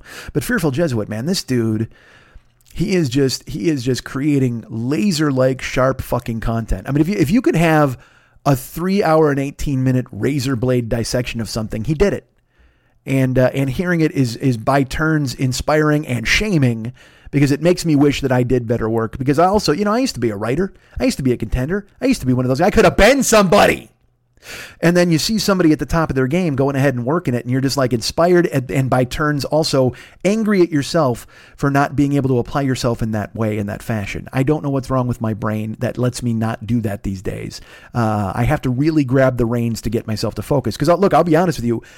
I had to grab the reins to focus to listen to our friend Jesuit's show. Not because I wasn't excited to hear the Paranoid Strain, the new one. I was very excited. I will tell you, he sent me 2 weeks ago, he sent me the episode, and it was in a rough form. And then he sent me a newer episode. Then he wrote me and he's like, hey man, go ahead and listen. All right. It's time for me to tell you this. I got to tell you this. I listened to some of the rough episode, and I had to listen in chunks. Like I said, it's a very long episode, so I couldn't just sit down and digest the whole fucking thing. But then he sends me a second version. And I'm like, all right, he cleaned up some stuff. And then he's like, hey man, I cleaned up more stuff and it's in the, so I restart from the beginning each time. I can't pick up where I left off, because what if he fixed something in the beginning that I heard before and it changes the whole concept of the episode? So he thinks he's doing me a favor by getting me early episodes to go ahead and get the jump on it. But in reality, all he's doing is going, hey man, he's giving me more work. I got to listen to 3 different versions of the same episode, which is weird. But he sends it to me, and that's fine. And I need to do that because, again, like I said, 3 hours and 18 minutes. For me, that's a hard ask. I mean, I can go sit in a theater and watch a movie for 3 hours and 18 minutes, but getting this where I to sit and I don't even listen to my own fucking podcast. And this week especially is one of the weeks I won't listen to my podcast, but I will listen to Jesuits, not because I have to, because I want to. I'm excited to get it when I get it. And dudes, this one opens up again. He's got his friend. I think it's the same voice actor from the assassination episode who's doing a New Orleans accent, which is a hard accent to do. And Jesuit knows that because he's from somewhere in the South. I don't want to say where, because again, Fearful Jesuit is all things to all people, and I don't want to pin the guy down. But he's got these guys talking in this really kind of florid New Orleans patois. And then even he steps in and he goes, hey, you're just one-dimensional characters that I kind of overwrote with this stereotypical New Orleans dialogue. As he shows up to it's a courtroom and he takes the stand. And I should tell you, if you're wondering about Jesuit, I will describe him as such to you, because he describes himself as such in the episode. He's a lone assassin 3-bullet guy. Like, I didn't even know that was a description that you could have for yourself. I knew that certain people had certain beliefs, but if you walk around with your bona fides and you're saying, hey, well, you know me, I'm a lone assassin 3-bullet guy. I mean, that's fun. That's a good thing to be. That's like being an ass man. Hey, I'm an ass man. Hey, I'm a tits man. Hey, I'm a cock man. Whatever the fuck. No, I'm a lone assassin 3-bullet guy. And yeah, you must snap your fingers when you say it. I'm a lone assassin 3-bullet guy. There's music all throughout the episode, and I don't know if I think they're all different songs. There's like a False Flag sting. There's a fucking Back Into the Left song. There's a fucking JFK surf song, and it's all in the surf style because it's the Paranoid Strain Orchestra. He says he's going to, it's funny when he breaks up the episode, he goes, we deal with BK and AK. Like, so it's basically before Kennedy and after Kennedy, talking about the world. That's how baby boomers see themselves, or people that were born at the time of the assassination. They see the world as BK and AK. And this is all in the fucking opening breakdown, dude, where then he's like, we're going to tell you the story of when Lee met Jack and then another Jack met Lee. And I'm like, God damn, just that turn of phrase is so gorgeous. He describes a book as a doorstop of truth because I think it's got like 1,600 pages. And I don't know if everybody calls it that, but for him to call, like I said, turns of phrases, that's, as a writer, as a broadcaster, I like that. So when Lee met Jack and then another Jack met Lee, it's such a neat little turn, a doorstop of truth. Also, I will tell you this. He breaks down Lee Harvey Oswald's family life, growing up, his mom and then again, his wife and his own kids and things like that. I guess Oswald, dude, I don't know anything about the assassination. Okay. I feel incredibly educated now after hearing the episode, but, and I don't want to spoil it for you. I don't want to be this guy telling you, oh, well, you should do this or listen. I mean, just go listen to the fucking thing. It's brilliant. And every week I'll tell you a little bit more as I describe it. But he mentions that younger Lee Harvey Oswald wanted to kill Dwight Eisenhower. And part of me is like, he should have done it. He should have taken a shot at that. Why not? I mean, because I guess Oswald, get this, he not only did he shoot Kennedy, he tried to assassinate a general. He wanted to kill Eisenhower. He wanted to assassinate Nixon. Like, I mean, is this dude, I don't know if he's crazy or if he's just fucking, Robert De Niro in The King of Comedy. Like basically Lee Harvey Oswald is the Rupert Pupkin of his time, where he's just doing anything at all to get noticed. He's trying to figure out what the fuck to do, but always with a gun in his fucking head. It's craziness. And Oswald, he joined the fucking army. Get this, he joins the fucking Marines or the army, whatever the fuck. And the troops hated him. Like, his friends hated him. Dude, I guess because he was always spouting communist bullshit. And so they called him Oswaldskovich. That was what the guys fucking called him in the Marines or the fucking army. I just, dudes, I mean, little minutia like that. That's what I mean. Because everybody knows about the fucking shooting and Jack Ruby and all this different stuff. But just the density of what you will learn, the amount of information in this podcast. Again, 3 hours and 18 minutes. Look, it's not an easy listen as far as just sitting down and getting a mint julep and going, well, let's enjoy some. No, man, it is some hardcore fucking breaking down, destroying fucking myths. Interview with the guy who runs the fucking, the sixth floor book depository museum. Well written, fucking. And here's a phrase. I'm going to leave you with this phrase. Just I don't want to go too much into it, but I'm going to leave you with this phrase, and you're gonna, because I want you to, when you discover it in the episode, because it was a very revelatory moment for me. Jack Ruby died an innocent man. Think about that. I'm not going to describe it. I don't want to tell you too much about it.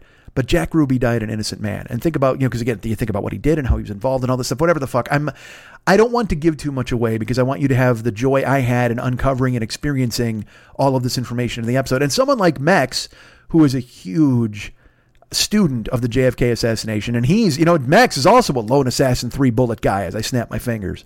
Someone who believes that all conspiracy theories are fucking garbage, and so I know he listened, and he must have loved this, you know what I mean? And I will say this, I don't know if he learned anything new, because Max knows fucking everything, but if you're somebody who only knows the basics, this is going to leave you probably shocked, and you'll learn a lot, and you'll be entertained, because he like just the turn of phrase, the language, the writing, it's all done extremely well. And I will say, I won't lie to you. And again, this is my problem, not anybody else's. But when I heard it shamed me into thinking, you need to work harder. You need to do better things. Now, look, I'm how do I put this? Like, either way, it's going to sound self-serving, so I'm not going to do it. But the point is, we do different shows, and I need to recognize that. I recognize my strengths. I'm all right, I'm going to fucking say this, even though it's probably going to get, like I said, it's going to be me jerking off, but I'm going to say it anyway. Jesuit is Kobe.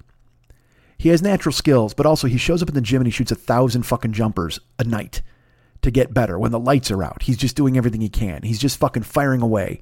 He's just getting it done. He's just thunk, thunk, thunk. He's just unbelievably talented. But also at the same time, he's the hardest worker in the room. And that's really difficult to be. The Rock is like that. The Rock is he's like hardest worker in the room. And he is. He's just one of those relentless dudes. And I'm more of a guy who had unbelievable gifts, and then I didn't hone them, but it doesn't matter. I'm still holding on to them. I still have them even in my late age, but at the same time, if I would work harder, perhaps I could be better than I am. Like if I worked like Jesuit worked, then I would feel that I was better, or I could be better at what I do. But I seem to be going in the reverse. I seem to be going in the other direction. And that's all for me to examine and fix and talk to Shannon about, of course. But if you want to hear what this medium can be, I would put this on a par with like your Dan Carlin's Hardcore History, which I was exposed to because Jesuit told me about it. And then I listened and I was like, holy fuck. And you're almost like, I don't know how you do this. Like, I don't even know. It's like, how do you solve a problem like Mary? You know what I mean? It's like, well, how do you fucking go ahead and make this kind of show? And it's because you work really hard, and Jesuit works really fucking hard. And I think you should honor me. I'm honored that he trusts me to tell you guys about it. And the very fact that he thinks there's crossover audience potential between my audience and his audience is fantastic, because it speaks highly of you guys, that he thinks enough of you to sponsor this show and get you guys on board with his show, because he realizes that you are smart you are capable of enjoying more than nonsense, I guess is how I'd put it. So please go download the Paranoid Strain podcast, subscribe in the iTunes store, leave him, leave our buddy, our good friend Paranoid Strain, Fearful Jesuit, leave him a feedback in the iTunes store, please, telling him that we sent you, so he realizes that he is making the right decision in sponsoring this show. You can get him as well. Write him an email, theparanoidstrain@gmail.com, theparanoidstrain@gmail.com. And tell him again that he's a hitter and the fucking show's amazing. And you listened to this fucking JFK episode and you learned and you thought and you didn't think you'd learn. Because, you think to yourself, I know everything there's to know. Even he talks about in the show, the unbelievable avalanche of material available. And he's taken, let's put it this way, he's taken a topic that everybody thinks they know everything about, and he will educate you and entertain you while talking about it. And that's a hard thing to do. And he does it. He pulls it off. So the Paranoid Strain podcast, available in the iTunes store. Go ahead and download it. Go ahead and listen to it. Go ahead and subscribe to it. Listen to all the past episodes. And again, I am, he is kind to sponsor this show, but I am honored to be affiliated with work such as that. So please go ahead and listen to our good friend, Fearful Jesuit, as he brings you the Paranoid Strain podcast, available now in the iTunes store. Write him a note and tell him that we sent you. Please, that would be great. Who wants to be an Uber driver? After I've described it so eloquently in past shows and told you about how much they're cutting everything in half, I think you should be the person who goes ahead and drives, right? You want to be a Lyft driver? Go to Lyft. Use my code Mike720057. That's MIKE 720057. That's all caps. MIKE 720057. Mike 720057. That's if you want to drive for Lyft. That's. If you want to be a passenger, a first-time passenger, and you ride for the first time, go ahead and use my code, MIKE 720057. You can be an Uber driver as well. Now, this is all lowercase. DJZW1YTTUE. DJZW1YTTUE. Now, I will tell you this. Am I in trouble with the Beehive for saying DJZ? Because they're like, take Jay-Z out your mouth, Nicole Warrior, or Warrior Nicole. And so are they saying to me, take Jay-Z out your mouth? Podcasting prodigy Mike Schmidt? Perhaps they are. And yet I can't live in fear of the Beehive. So I tell you now, if you want to drive for Uber, use my code, all lowercase, DJZW, the number 1, YTTUE. Or if you want to be a first-time rider, use my code DJZW, the number 1, YTTUE. That's DJZW1, YTTUE. I get a taste of the gig, and it makes me very happy. Thank you so much for thinking of me. Go ahead and Uber to your heart's content and use my code the first time you do. Please, please, please. We have a YouTube channel. Have I mentioned that? Get this. Here's something I did over the weekend with the help of my good friend KC Bills, who's a listener to the show, who's been volunteering his help. And also I want to give a shout out to our friend Andrew Bennett, who also offered to help, but I did not take him up on it because Andrew's a very busy person and I didn't want to be the guy who bothers him. KC Bills is also busy, but he mentioned like 3 times. He's like, dude, I can help you and it'll be really quick. So I actually finally took up KC Bills on it because I'd waited long enough. KC helped me upload all of the previous podcasts that were not uploaded from December, January, February. We are current right now in the YouTube channel. We are current with all the podcasts. That's right. So right now, if you were waiting for them to come to YouTube, which I don't know why you would be, but they're there. If you want to go and re-listen to episodes 20 through 42 of this show, and 43 will be up in the next couple of days because I learned how to do it. That's right, baby. I learned. I paid attention. I took copious notes, and it took 7 hours. It was 3 hours one day, and it was 4 hours another day, and we got everything uploaded, and I learned. And if there's anything more painful than learning, please, I want to know what it is, because holy fuck, did I not want to do it? I didn't want to pay attention or learn, but I did. I made it work. And so now, if you go to the YouTube channel, and it's youtube.com/the40year-old-boy. So there's all sorts of stuff. And will I be doing movie reviews and things like that eventually? Yes.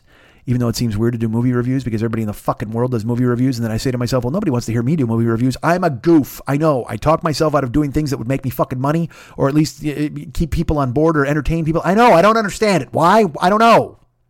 Get off my back, man. It's crowded on my back with me on there. So go please become a follower of the YouTube channel. And check it out, man. We're happy. All the podcasts are in there. There's old stand-up clips. There's all sorts of bullshit. And eventually a bunch of Twitch clips are going to be in there. It's going to be great. Wait, did I mention Twitch? I did. If you're a Twitch follower and you're here on this show, I was going to use one of the old catalog shows. Perhaps I'll do that next week. I keep threatening to do that.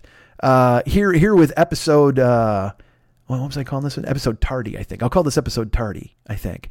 Or episode Outlier. I don't know. I'll figure out which one it's going to be. But the point is, either way, if you're a Twitch person, then you already know about Twitch. But if you don't know about Twitch, twitch.tv/the40year-old boy. I'm on there at least 5 times a week, usually 6 times a week, and I am streaming. And I'm playing video games. Right now we're in the middle of Vikings and Robots. That's a good game. It's actually called Horizon Event Dawn or Dawn Event Horizon or Horizon Event of the Colossus. I don't fucking know. All I know is it's a fucking redhead chick and I run all over and I fight a bunch of fucking robot dinosaurs and I killed a bunch of robot alligators yesterday night. That was totally fun. And I'm fighting warriors and braves. It's fucking badass. It's totally fun. Because I've played games that stink and I don't care for them, but this is a game that I love. I'll tell you that. So tune in, man. We're off Mondays because that's when I record the podcast. Hilarious. Oh, as I talk to you on Thursday fucking afternoon. Once I grab the reins on my fucking life and fix it, then I'll have a recording day in place. But that's why I take Mondays off, ostensibly.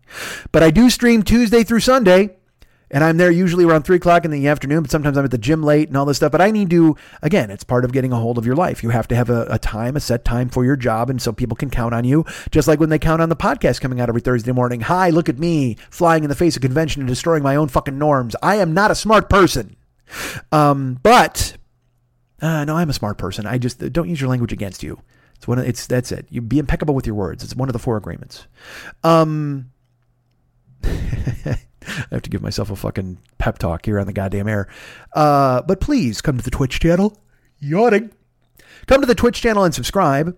Twitch.tv/the40year-old boy.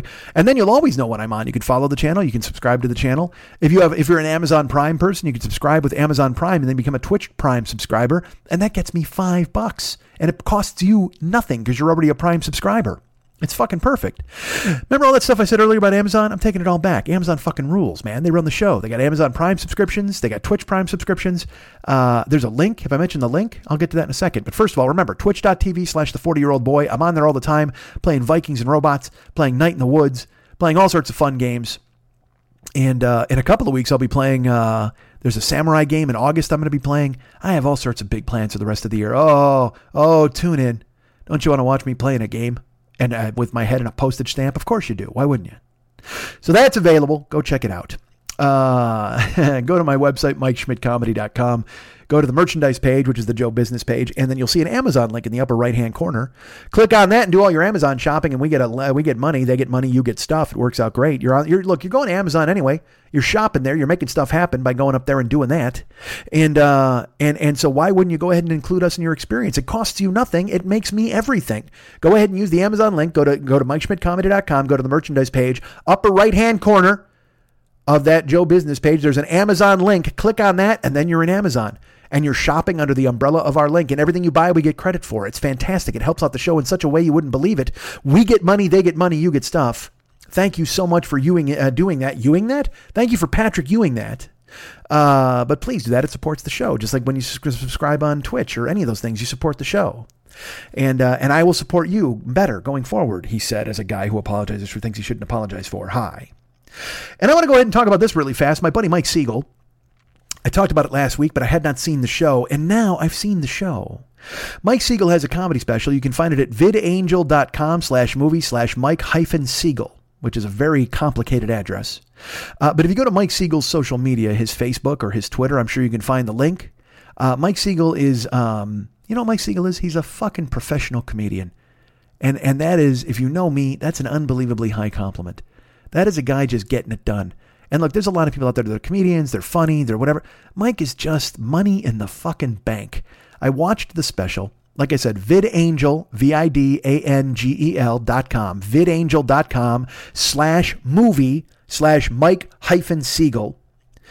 It costs $1. It costs you $1 to watch the special. And if after the special you want to tip or give a little extra cash to our good friend Mike, then you can. But but I'll tell you this, by the time it's over, you'll definitely want to. There's Mike hosts a podcast called Travel Tales, which I actually just did an episode of. I don't know when it's going to go up, but I recorded it with him recently. Mike is a citizen of the world, and it shows in his material. You know, he's not myopic. He doesn't punch down ever. I mean, he's just a really good, solid, professional joke writing comedian. Like I talked about Jesuit, where I'm like, you know what, that's a dude. He writes a podcast that you want to listen to. Mike Siegel writes comedy you want to listen to. For me, I mean, and I think you'd like it too. If you like me, you like Mike. We're completely different. I'm all over the goddamn place, but he's also got laser fucking surgery jokes, and he's so damn, not jokes about laser surgery, but I mean laser guided jokes. He does really good work. I don't want to give his material away, but he talks about traveling in the world. He talks about Alaska. He talks about Germans. He talks about running into Australians. He talks about, it's just really solid, great comedy. Mike Siegel is, it's available at vidangel.com/movie/Mike-Siegel.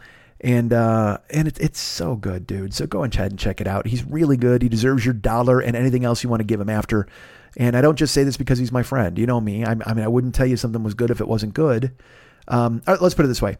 I wouldn't tell you I loved something if I didn't love it. And I loved this episode of Paranoid Strain, and I loved Mike's comedy special. They're just great.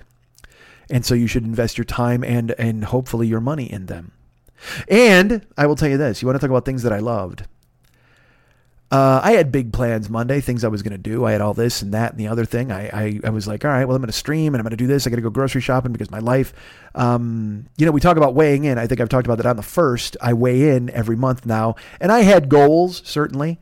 But May got away from me. I was a little worried about May, but then it turns out I weighed in on June 1st and I lost 4 pounds in May. So I'm happy about that. I've lost 18 total for the year. I need to lose a lot fucking more, but that's okay. We're still moving forward. All that matters is that we're moving forward. That's all that matters. Because I only lost 1 pound in April, and I was really fucking. That's why May sucked. I was like, God damn it. But then I lost 4 in May, and it re-energizes you, and it's like, all right, so now I want to lose 20 in June. I mean, who the fuck knows? I really want to make good things happen. So I talk about things that I love on here, and becoming better. So Monday I had plans, and then Monday I had to get up early. I had to pick up my buddy and take him from Long Beach to his house. And then I got home and I was active. I did stuff all day. I worked, and then I sat down at 6:00 and I went to sleep. I fell asleep on the couch, and I woke up at fucking like 9:15, and I'm like, God, because I'd only had like 4 hours of sleep the previous night, and I got to stop doing that. I need 8 hours of fucking sleep a night. It's just, whatever. So I'm trying. Not hard enough, but I'm trying. So I woke up Monday night and I'm like, well, I could go grocery shopping now. Well, what can I do? What do I need to do? I'm hungry, but I want to go eat, but I want to go grocery shopping instead. And then I went, you know what? There's another thing I wanted to do. And I almost did it over the weekend, but finally I made myself do it. I went to see, I said, fuck this. I went to see Rocket Man, the Elton John movie. And, I told you I loved Paranoid Strain and I loved Mike Siegel, and I'm going to tell you about this. God damn it, dudes. I told you about Bright Bones last week and whatever the fuck. That was just fun to go with Pat. That was a summer movie. It was 90 minutes of disposable entertainment. Rocket Man fucking nailed me. It's so good. It's so good. It's funny because it was, I described it to somebody as such. I said, this movie completely surprised me, and yet it was exactly what I expected it to be. If that makes sense. The one thing that was very shocking to me, and I will tell you this, was I thought it would be like Bohemian Rhapsody or any of these biopics, The Doors, and they would have Elton singing his songs. You'd get to hear Elton's songs, and then they would mix and match it with the other guy, because I knew that Taron Egerton, I think is his name, he was going to sing some in the movie. Well, I'm here to tell you, they use Elton John's music throughout the entire movie, and you don't hear Elton John's voice once until the closing credits, and he has a new song that he sang with Taron. But Taron sings all of the Elton stuff the entire show. And, dudes, I thought that would make me mad. Let's put it this way. If I thought beforehand that I wasn't going to hear Elton John's voice, I would have been angry.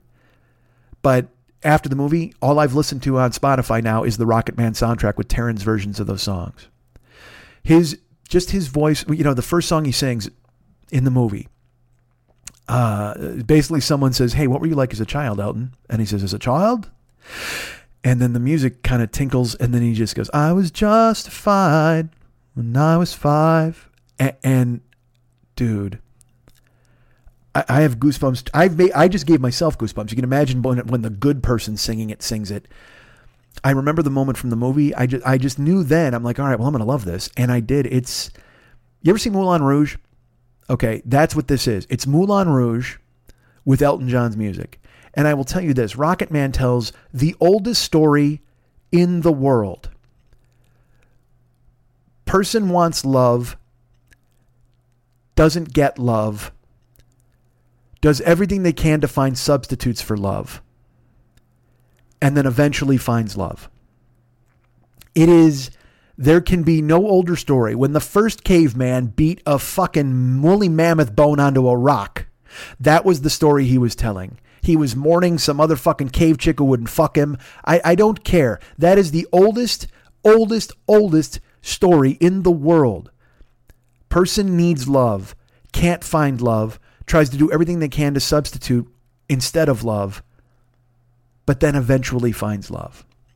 Now, let's put it this way. The oldest story is the first 4/5 of that. You're hoping it has the conclusion, the satisfying conclusion of the arc where they find love, because there are many people searching for love and try to substitute, and then they don't find it.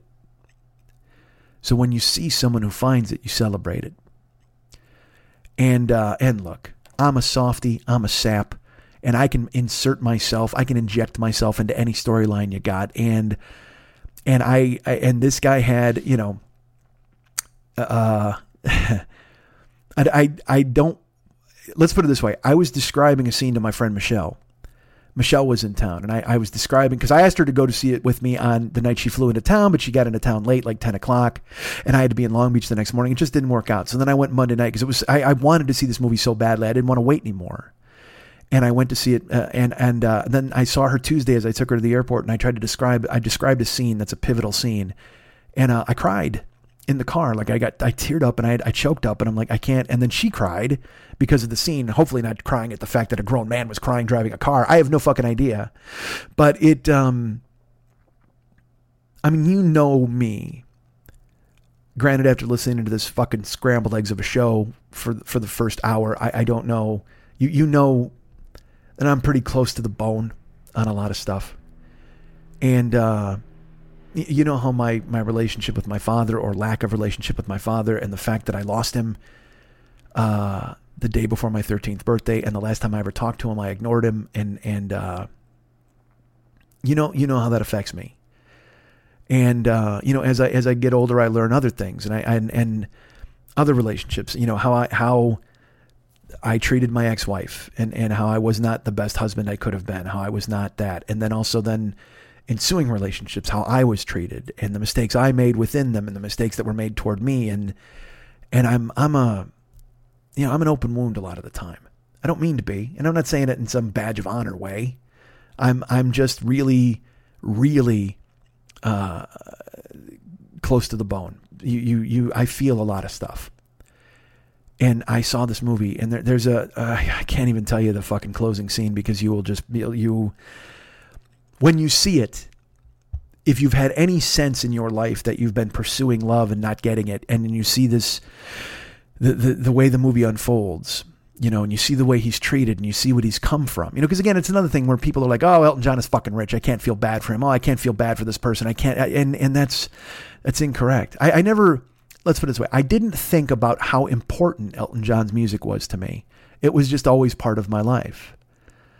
But as this movie approached, I really thought about it, and I was like, Jesus Christ. I mean, this music means so much to me. I mean, I remember when I was a kid, when I was fucking, I remember staring at the cover of the album Captain Fantastic and the Brown Dirt Cowboy, because it was like a comic book. I remember I had the album Rock of the Westies, and I used to play it over and over and over. There's a song called Yell Help. There's Grow Some Funk of Your Own. I mean, they're just songs that aren't hits. I feel like a bullet in the gun of Robert Ford is amazing. My Father's Gun. I mean, these are incredible songs. And I did a show once where I talked about Elton John, and I said, how angry must Bernie Taupin be that he would write these poignant lyrics about his father, and then Elton John would go out and wear a duck costume and fucking ruin them in front of 50,000 people. But in reality, when you see this movie, if it's true, and Elton's involved in the making of it, and Bernie Taupin's involved in the making of it, so you assume that it's true, you realize that Elton interpreted it, because I will tell you this, the movie Rocket Man is a love letter to Bernie Taupin. That's what it is. He's with his husband David, certainly now, But in the movie, you realize that Elton John, the one person who's loved him from the entire moment they've met, was Bernie Taupin. And the fact that they still work together, they're still friends, that they still are in each other's lives, is so fantastic, and it's such a perfect coda to the story, because you see, people take and they take and they take and they take from him, and Bernie Taupin never took from him. Bernie Taupin gave to him. He basically gave him Elton John. He gave him the lyrics. Elton John he was Reginald Dwight and he became Elton John, but with Bernie Taupin's help, he became Elton John. But there were facts in there that I didn't even understand. Like, dude, in 1976, Elton John was responsible for 5% of all record sales in the world. What the fuck? Think of that. Think of how huge he was. So watching this movie, in addition to having the art affect me, the personal story and the story arc affected me in a way that that because you followed the show and you know who I am and you know what I've lived and will affect you if you've lived anything like that. The first time I ever said I love you to a woman, Levon was playing on the radio. I remember it vividly. I also remember it vividly because I cried because I had never said that to a woman before, which, by the way, that's the way to seal the deal with a woman. Oh my God. I'll tell you what, if you're in a tender moment and you're making eye contact and you're sitting there and you're just that thing where you can't stop staring into each other's eyes and kind of caressing each other's hair, and you're losing yourself in each other's being, and then you say, I love you for the first time in your life, go ahead and sob afterwards, because that's really going to seal the deal with her. Oh, she's going to love you. She's going to be like, oh, great. Literally, what can she say? Thanks. I mean, she has no point. She has no choice at that point to say, I love you, whether she does or she doesn't, or you're going to fucking jump out a window, it looks like. Jesus Christ. But just I can remember when I said it, and I said it, and then the passage, Jesus, he wants to go to Venus, leaving Levon far behind, take a balloon and go sailing. I remember it when it happened, and I was like, because all of a sudden it was like, I was saying I love you, but also there was this separation going on, and also Levon is Jesus' father, and then he leaves him, and I don't know why it all smashed in my head like a car wreck at that moment, but it did, because I was revealing myself. I was being vulnerable in that way for the first time ever, and I'm, as you know, half a basket case, so it really put me in a spot. And I teared up and cried right in front of the girl I loved. Hi. Ha ha. Foolish. And then seeing this movie, man, and I wish I could share with you bullshit. I've shared it with you. I've shared with you the idea of someone needing love, finding love, looking for love forever, substituting love with drugs, with alcohol, with shopping, with sex.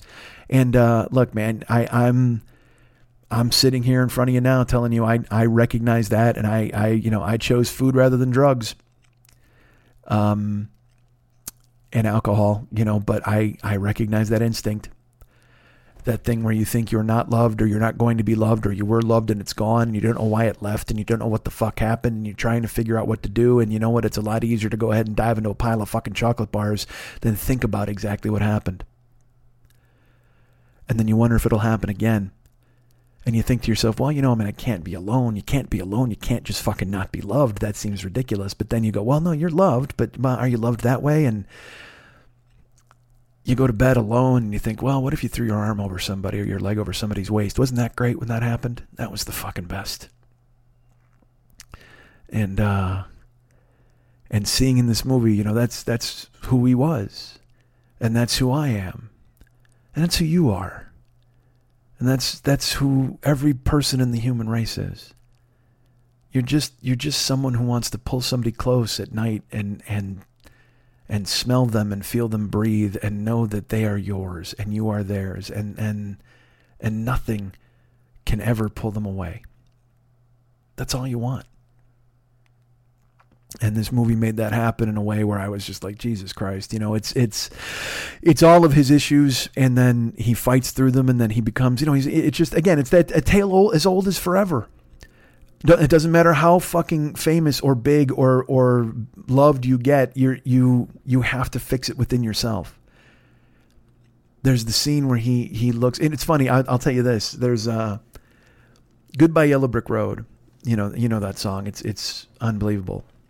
And it plays at a pivotal point in this movie. Well, in 1993 or 94, I was working at a pizza place, and my brother Scott worked with me. And I've told this story. We wound up having a fight in the kitchen and all this shit. I mean, by year one. But he was dating a girl named Alyssa who worked in the pizza place. And Alyssa was like a good girl. I don't know any other way to explain it. She was in college. She was there, it was funny because Scott was, he was fucking high all the time. He was just a hothead. And I think maybe she saw that she could fix him, or I don't know. And or maybe she just loved him. He's a lovable guy. I mean, I could see that. But Alyssa was with Scott, and we liked Alyssa. She'd come over to the apartment and she'd hang out. Well, one day we're at work and Goodbye Yellow Brick Road plays on the radio. We had a radio going all the time in the pizza place. And she's at the counter and she asks if she can excuse herself, and she kind of walks away and she's crying. She walks to the back of the restaurant. And of course I look at Scott and I'm like, what the fuck did you do? Because I thought he did something. And he's like, I don't know. I didn't do anything. She was in the front. So we let her have her moment. Scott went to check on her because he's her boyfriend. And I'm working and I'm like, well, what the fuck? So I take over or whatever. She comes to the front and she's just like, oh man, I'm sorry about that. And she's like, oh man. And she's wiping her eyes. And I'm like, are you okay? She goes, yeah, it's just that song. I'm like, what song? And she goes, Goodbye Yellow Brick Road. She's like, my mom used to sing that to me. And so it really has a lot of meaning to me. Like she would sing it to me when I went to sleep, and then she would sing. It was just when I was very small, that was the song my mom used. She would sing to me, and it affects me. And my brother Scott and I are like, what? And she's like, yeah, it just moves me. It's very affecting. And we're like, oh, okay. And so what we looked at that as was a free hall pass to anytime Alyssa was there, we would look at her and we would do this fucking dreamy thing. We're like, imagine if you're like moving your shoulders back and forth and you're looking at somebody and you go, when are you gonna come down? And she would go, what are you doing, you assholes? When are you going to land? She'd be like, oh my God, stop. And she'd walk away and Scott and I'd be like, ha ha, and we'd high five because we were fucking jagoffs. Because I was able to take somebody's emotional moment and exploit it for my humor capabilities. What a dick. We did it all the time. All the fucking time. When are you going to come down? And I'm like, oh, dude, you're not serious, right? I mean, we did it constantly. We thought it was funny. We thought it was hilarious. And she would get mad, like really mad. And I don't blame her because we were taking a special moment from her childhood and pretending like we were doing it to make her cry. I mean, what ass fucks we were. I can't believe the insensitivity. Let's put it this way. I fucking can. I was 25 or whatever the fuck. I was just a dick. 27. Jesus Christ. I was almost 30 and I'm doing that to somebody. What the fuck? What a dick. Scott had an excuse. All right. He's banging her at least. I mean, I'm just a fucking jagoff. When are you gonna come down? Oh man. What a shitbag, right? So, I never thought about it in that context. I mean, like, because I told you, I've done a bunch of dumb shit. And then I look back and I go, man, that was fucked. What are you doing? It's like, even when I'm telling you about Kyle Lowry and the fucking billionaire, hey, I used to heckle people all the goddamn time. We threw aspirin at Daryl Porter at Comiskey Park after he got out of drug rehab. I mean, I'm not joking. I mean, we were fucking shitbags. I mean, one time I got banned from my high school baseball field because I heckled the other team so intensely, they would ask the catcher, who is that fucking guy? That's not even a joke. That's completely true. And I never went to baseball games. It just so happened I had detention and I walked over to the fucking ballpark. There was a game going on and I said, well, fuck this. And I heckled, and I wasn't vulgar, but I heckled the shit out of the other team. Every batter, I gave him a nickname. Every fucking dude, I mocked his fucking stance. If he'd strike, I was just that guy. To the point where my buddy Alan Welch was the catcher, and he tells me the next day, he goes, our dugout could not stop laughing. Like, we were fucking dying. And he goes, and every one of their batters would come up and they go, who the fuck is that guy? And he was just laughing behind the plate. And then the next day I get called to the dean's office and I get fucking banned from baseball games at my high school forever. So when I talk about a guy heckling or fucking, and now I'm outraged by it, yeah, I recognize it because you learn. You grow older and you learn. That's not cool, man. Just like it's not cool what I did to Alyssa when we made fun of her with her fucking song. But I got my comeuppance over the weekend. Because at this pivotal moment in the movie, at this moment where Elton John finally kind of realizes, Jesus fucking Christ, what has happened? What's gone wrong? What can I do? He looks in the fucking mirror and the song starts and he goes, and I goddamn, dude. And I just started crying. I was a mess through the whole movie. Because I related to it personally. Not just the fact that his music means so much to me, but the fact that his story arc completely is my life. It's your story. It's my story. It's everybody's fucking story. You want love and you can't find it. And you don't know if you'll ever find it. So you do what you can to substitute until you find it. And all you're doing is hoping to get it. And he's just getting taken from and nobody's giving. And I don't want to even tell you, because it's funny. I saw some reviewers and they're like, well, it's a little too on the nose. And I'm like, no, it's not on the nose if you lived it. It's not on the nose if you recognize that that's what that is and that's how you feel and that's how a lot of people feel. It's about feeling. It's about emotion. And it's fucking right there, man. And that Taryn dude, he just tears his fucking heart out and throws it on a goddamn fucking countertop on the screen and says, go ahead, everybody, punch the shit out of it as Elton John. I mean, you just feel it. You feel it in your fucking veins. You feel the need for love and the fact that you don't get it.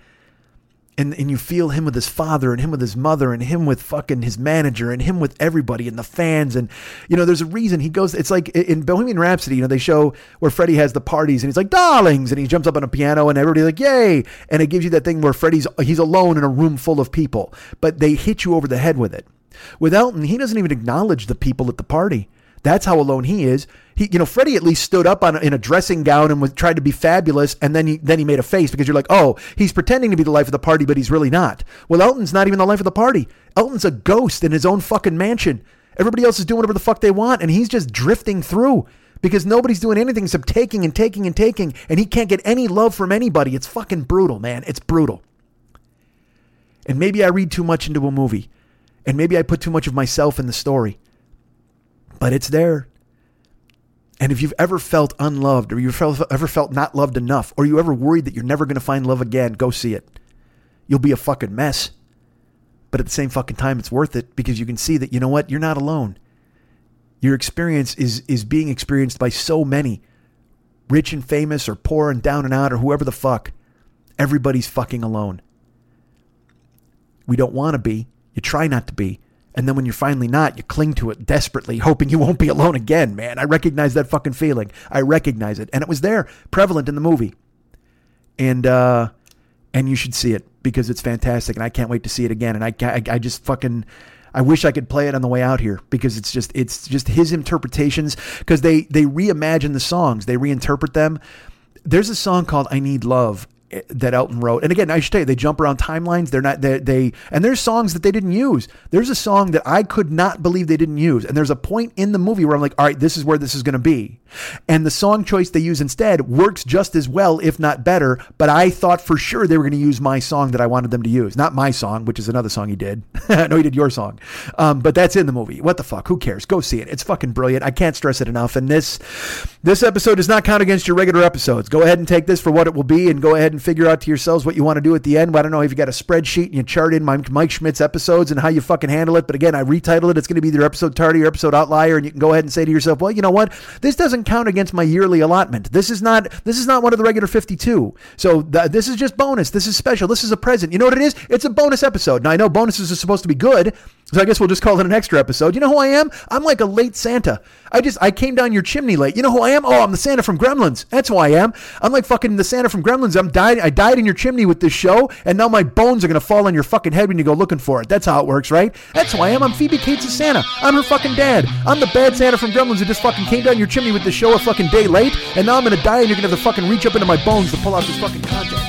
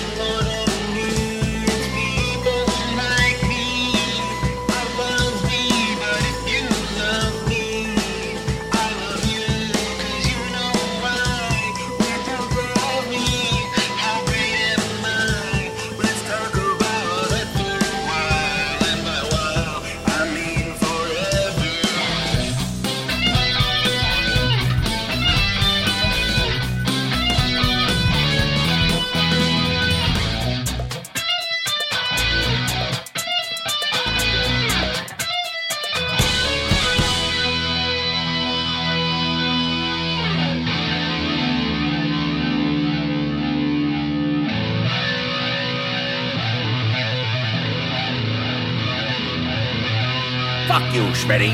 You don't come to a throne if you're not gonna suck a dick.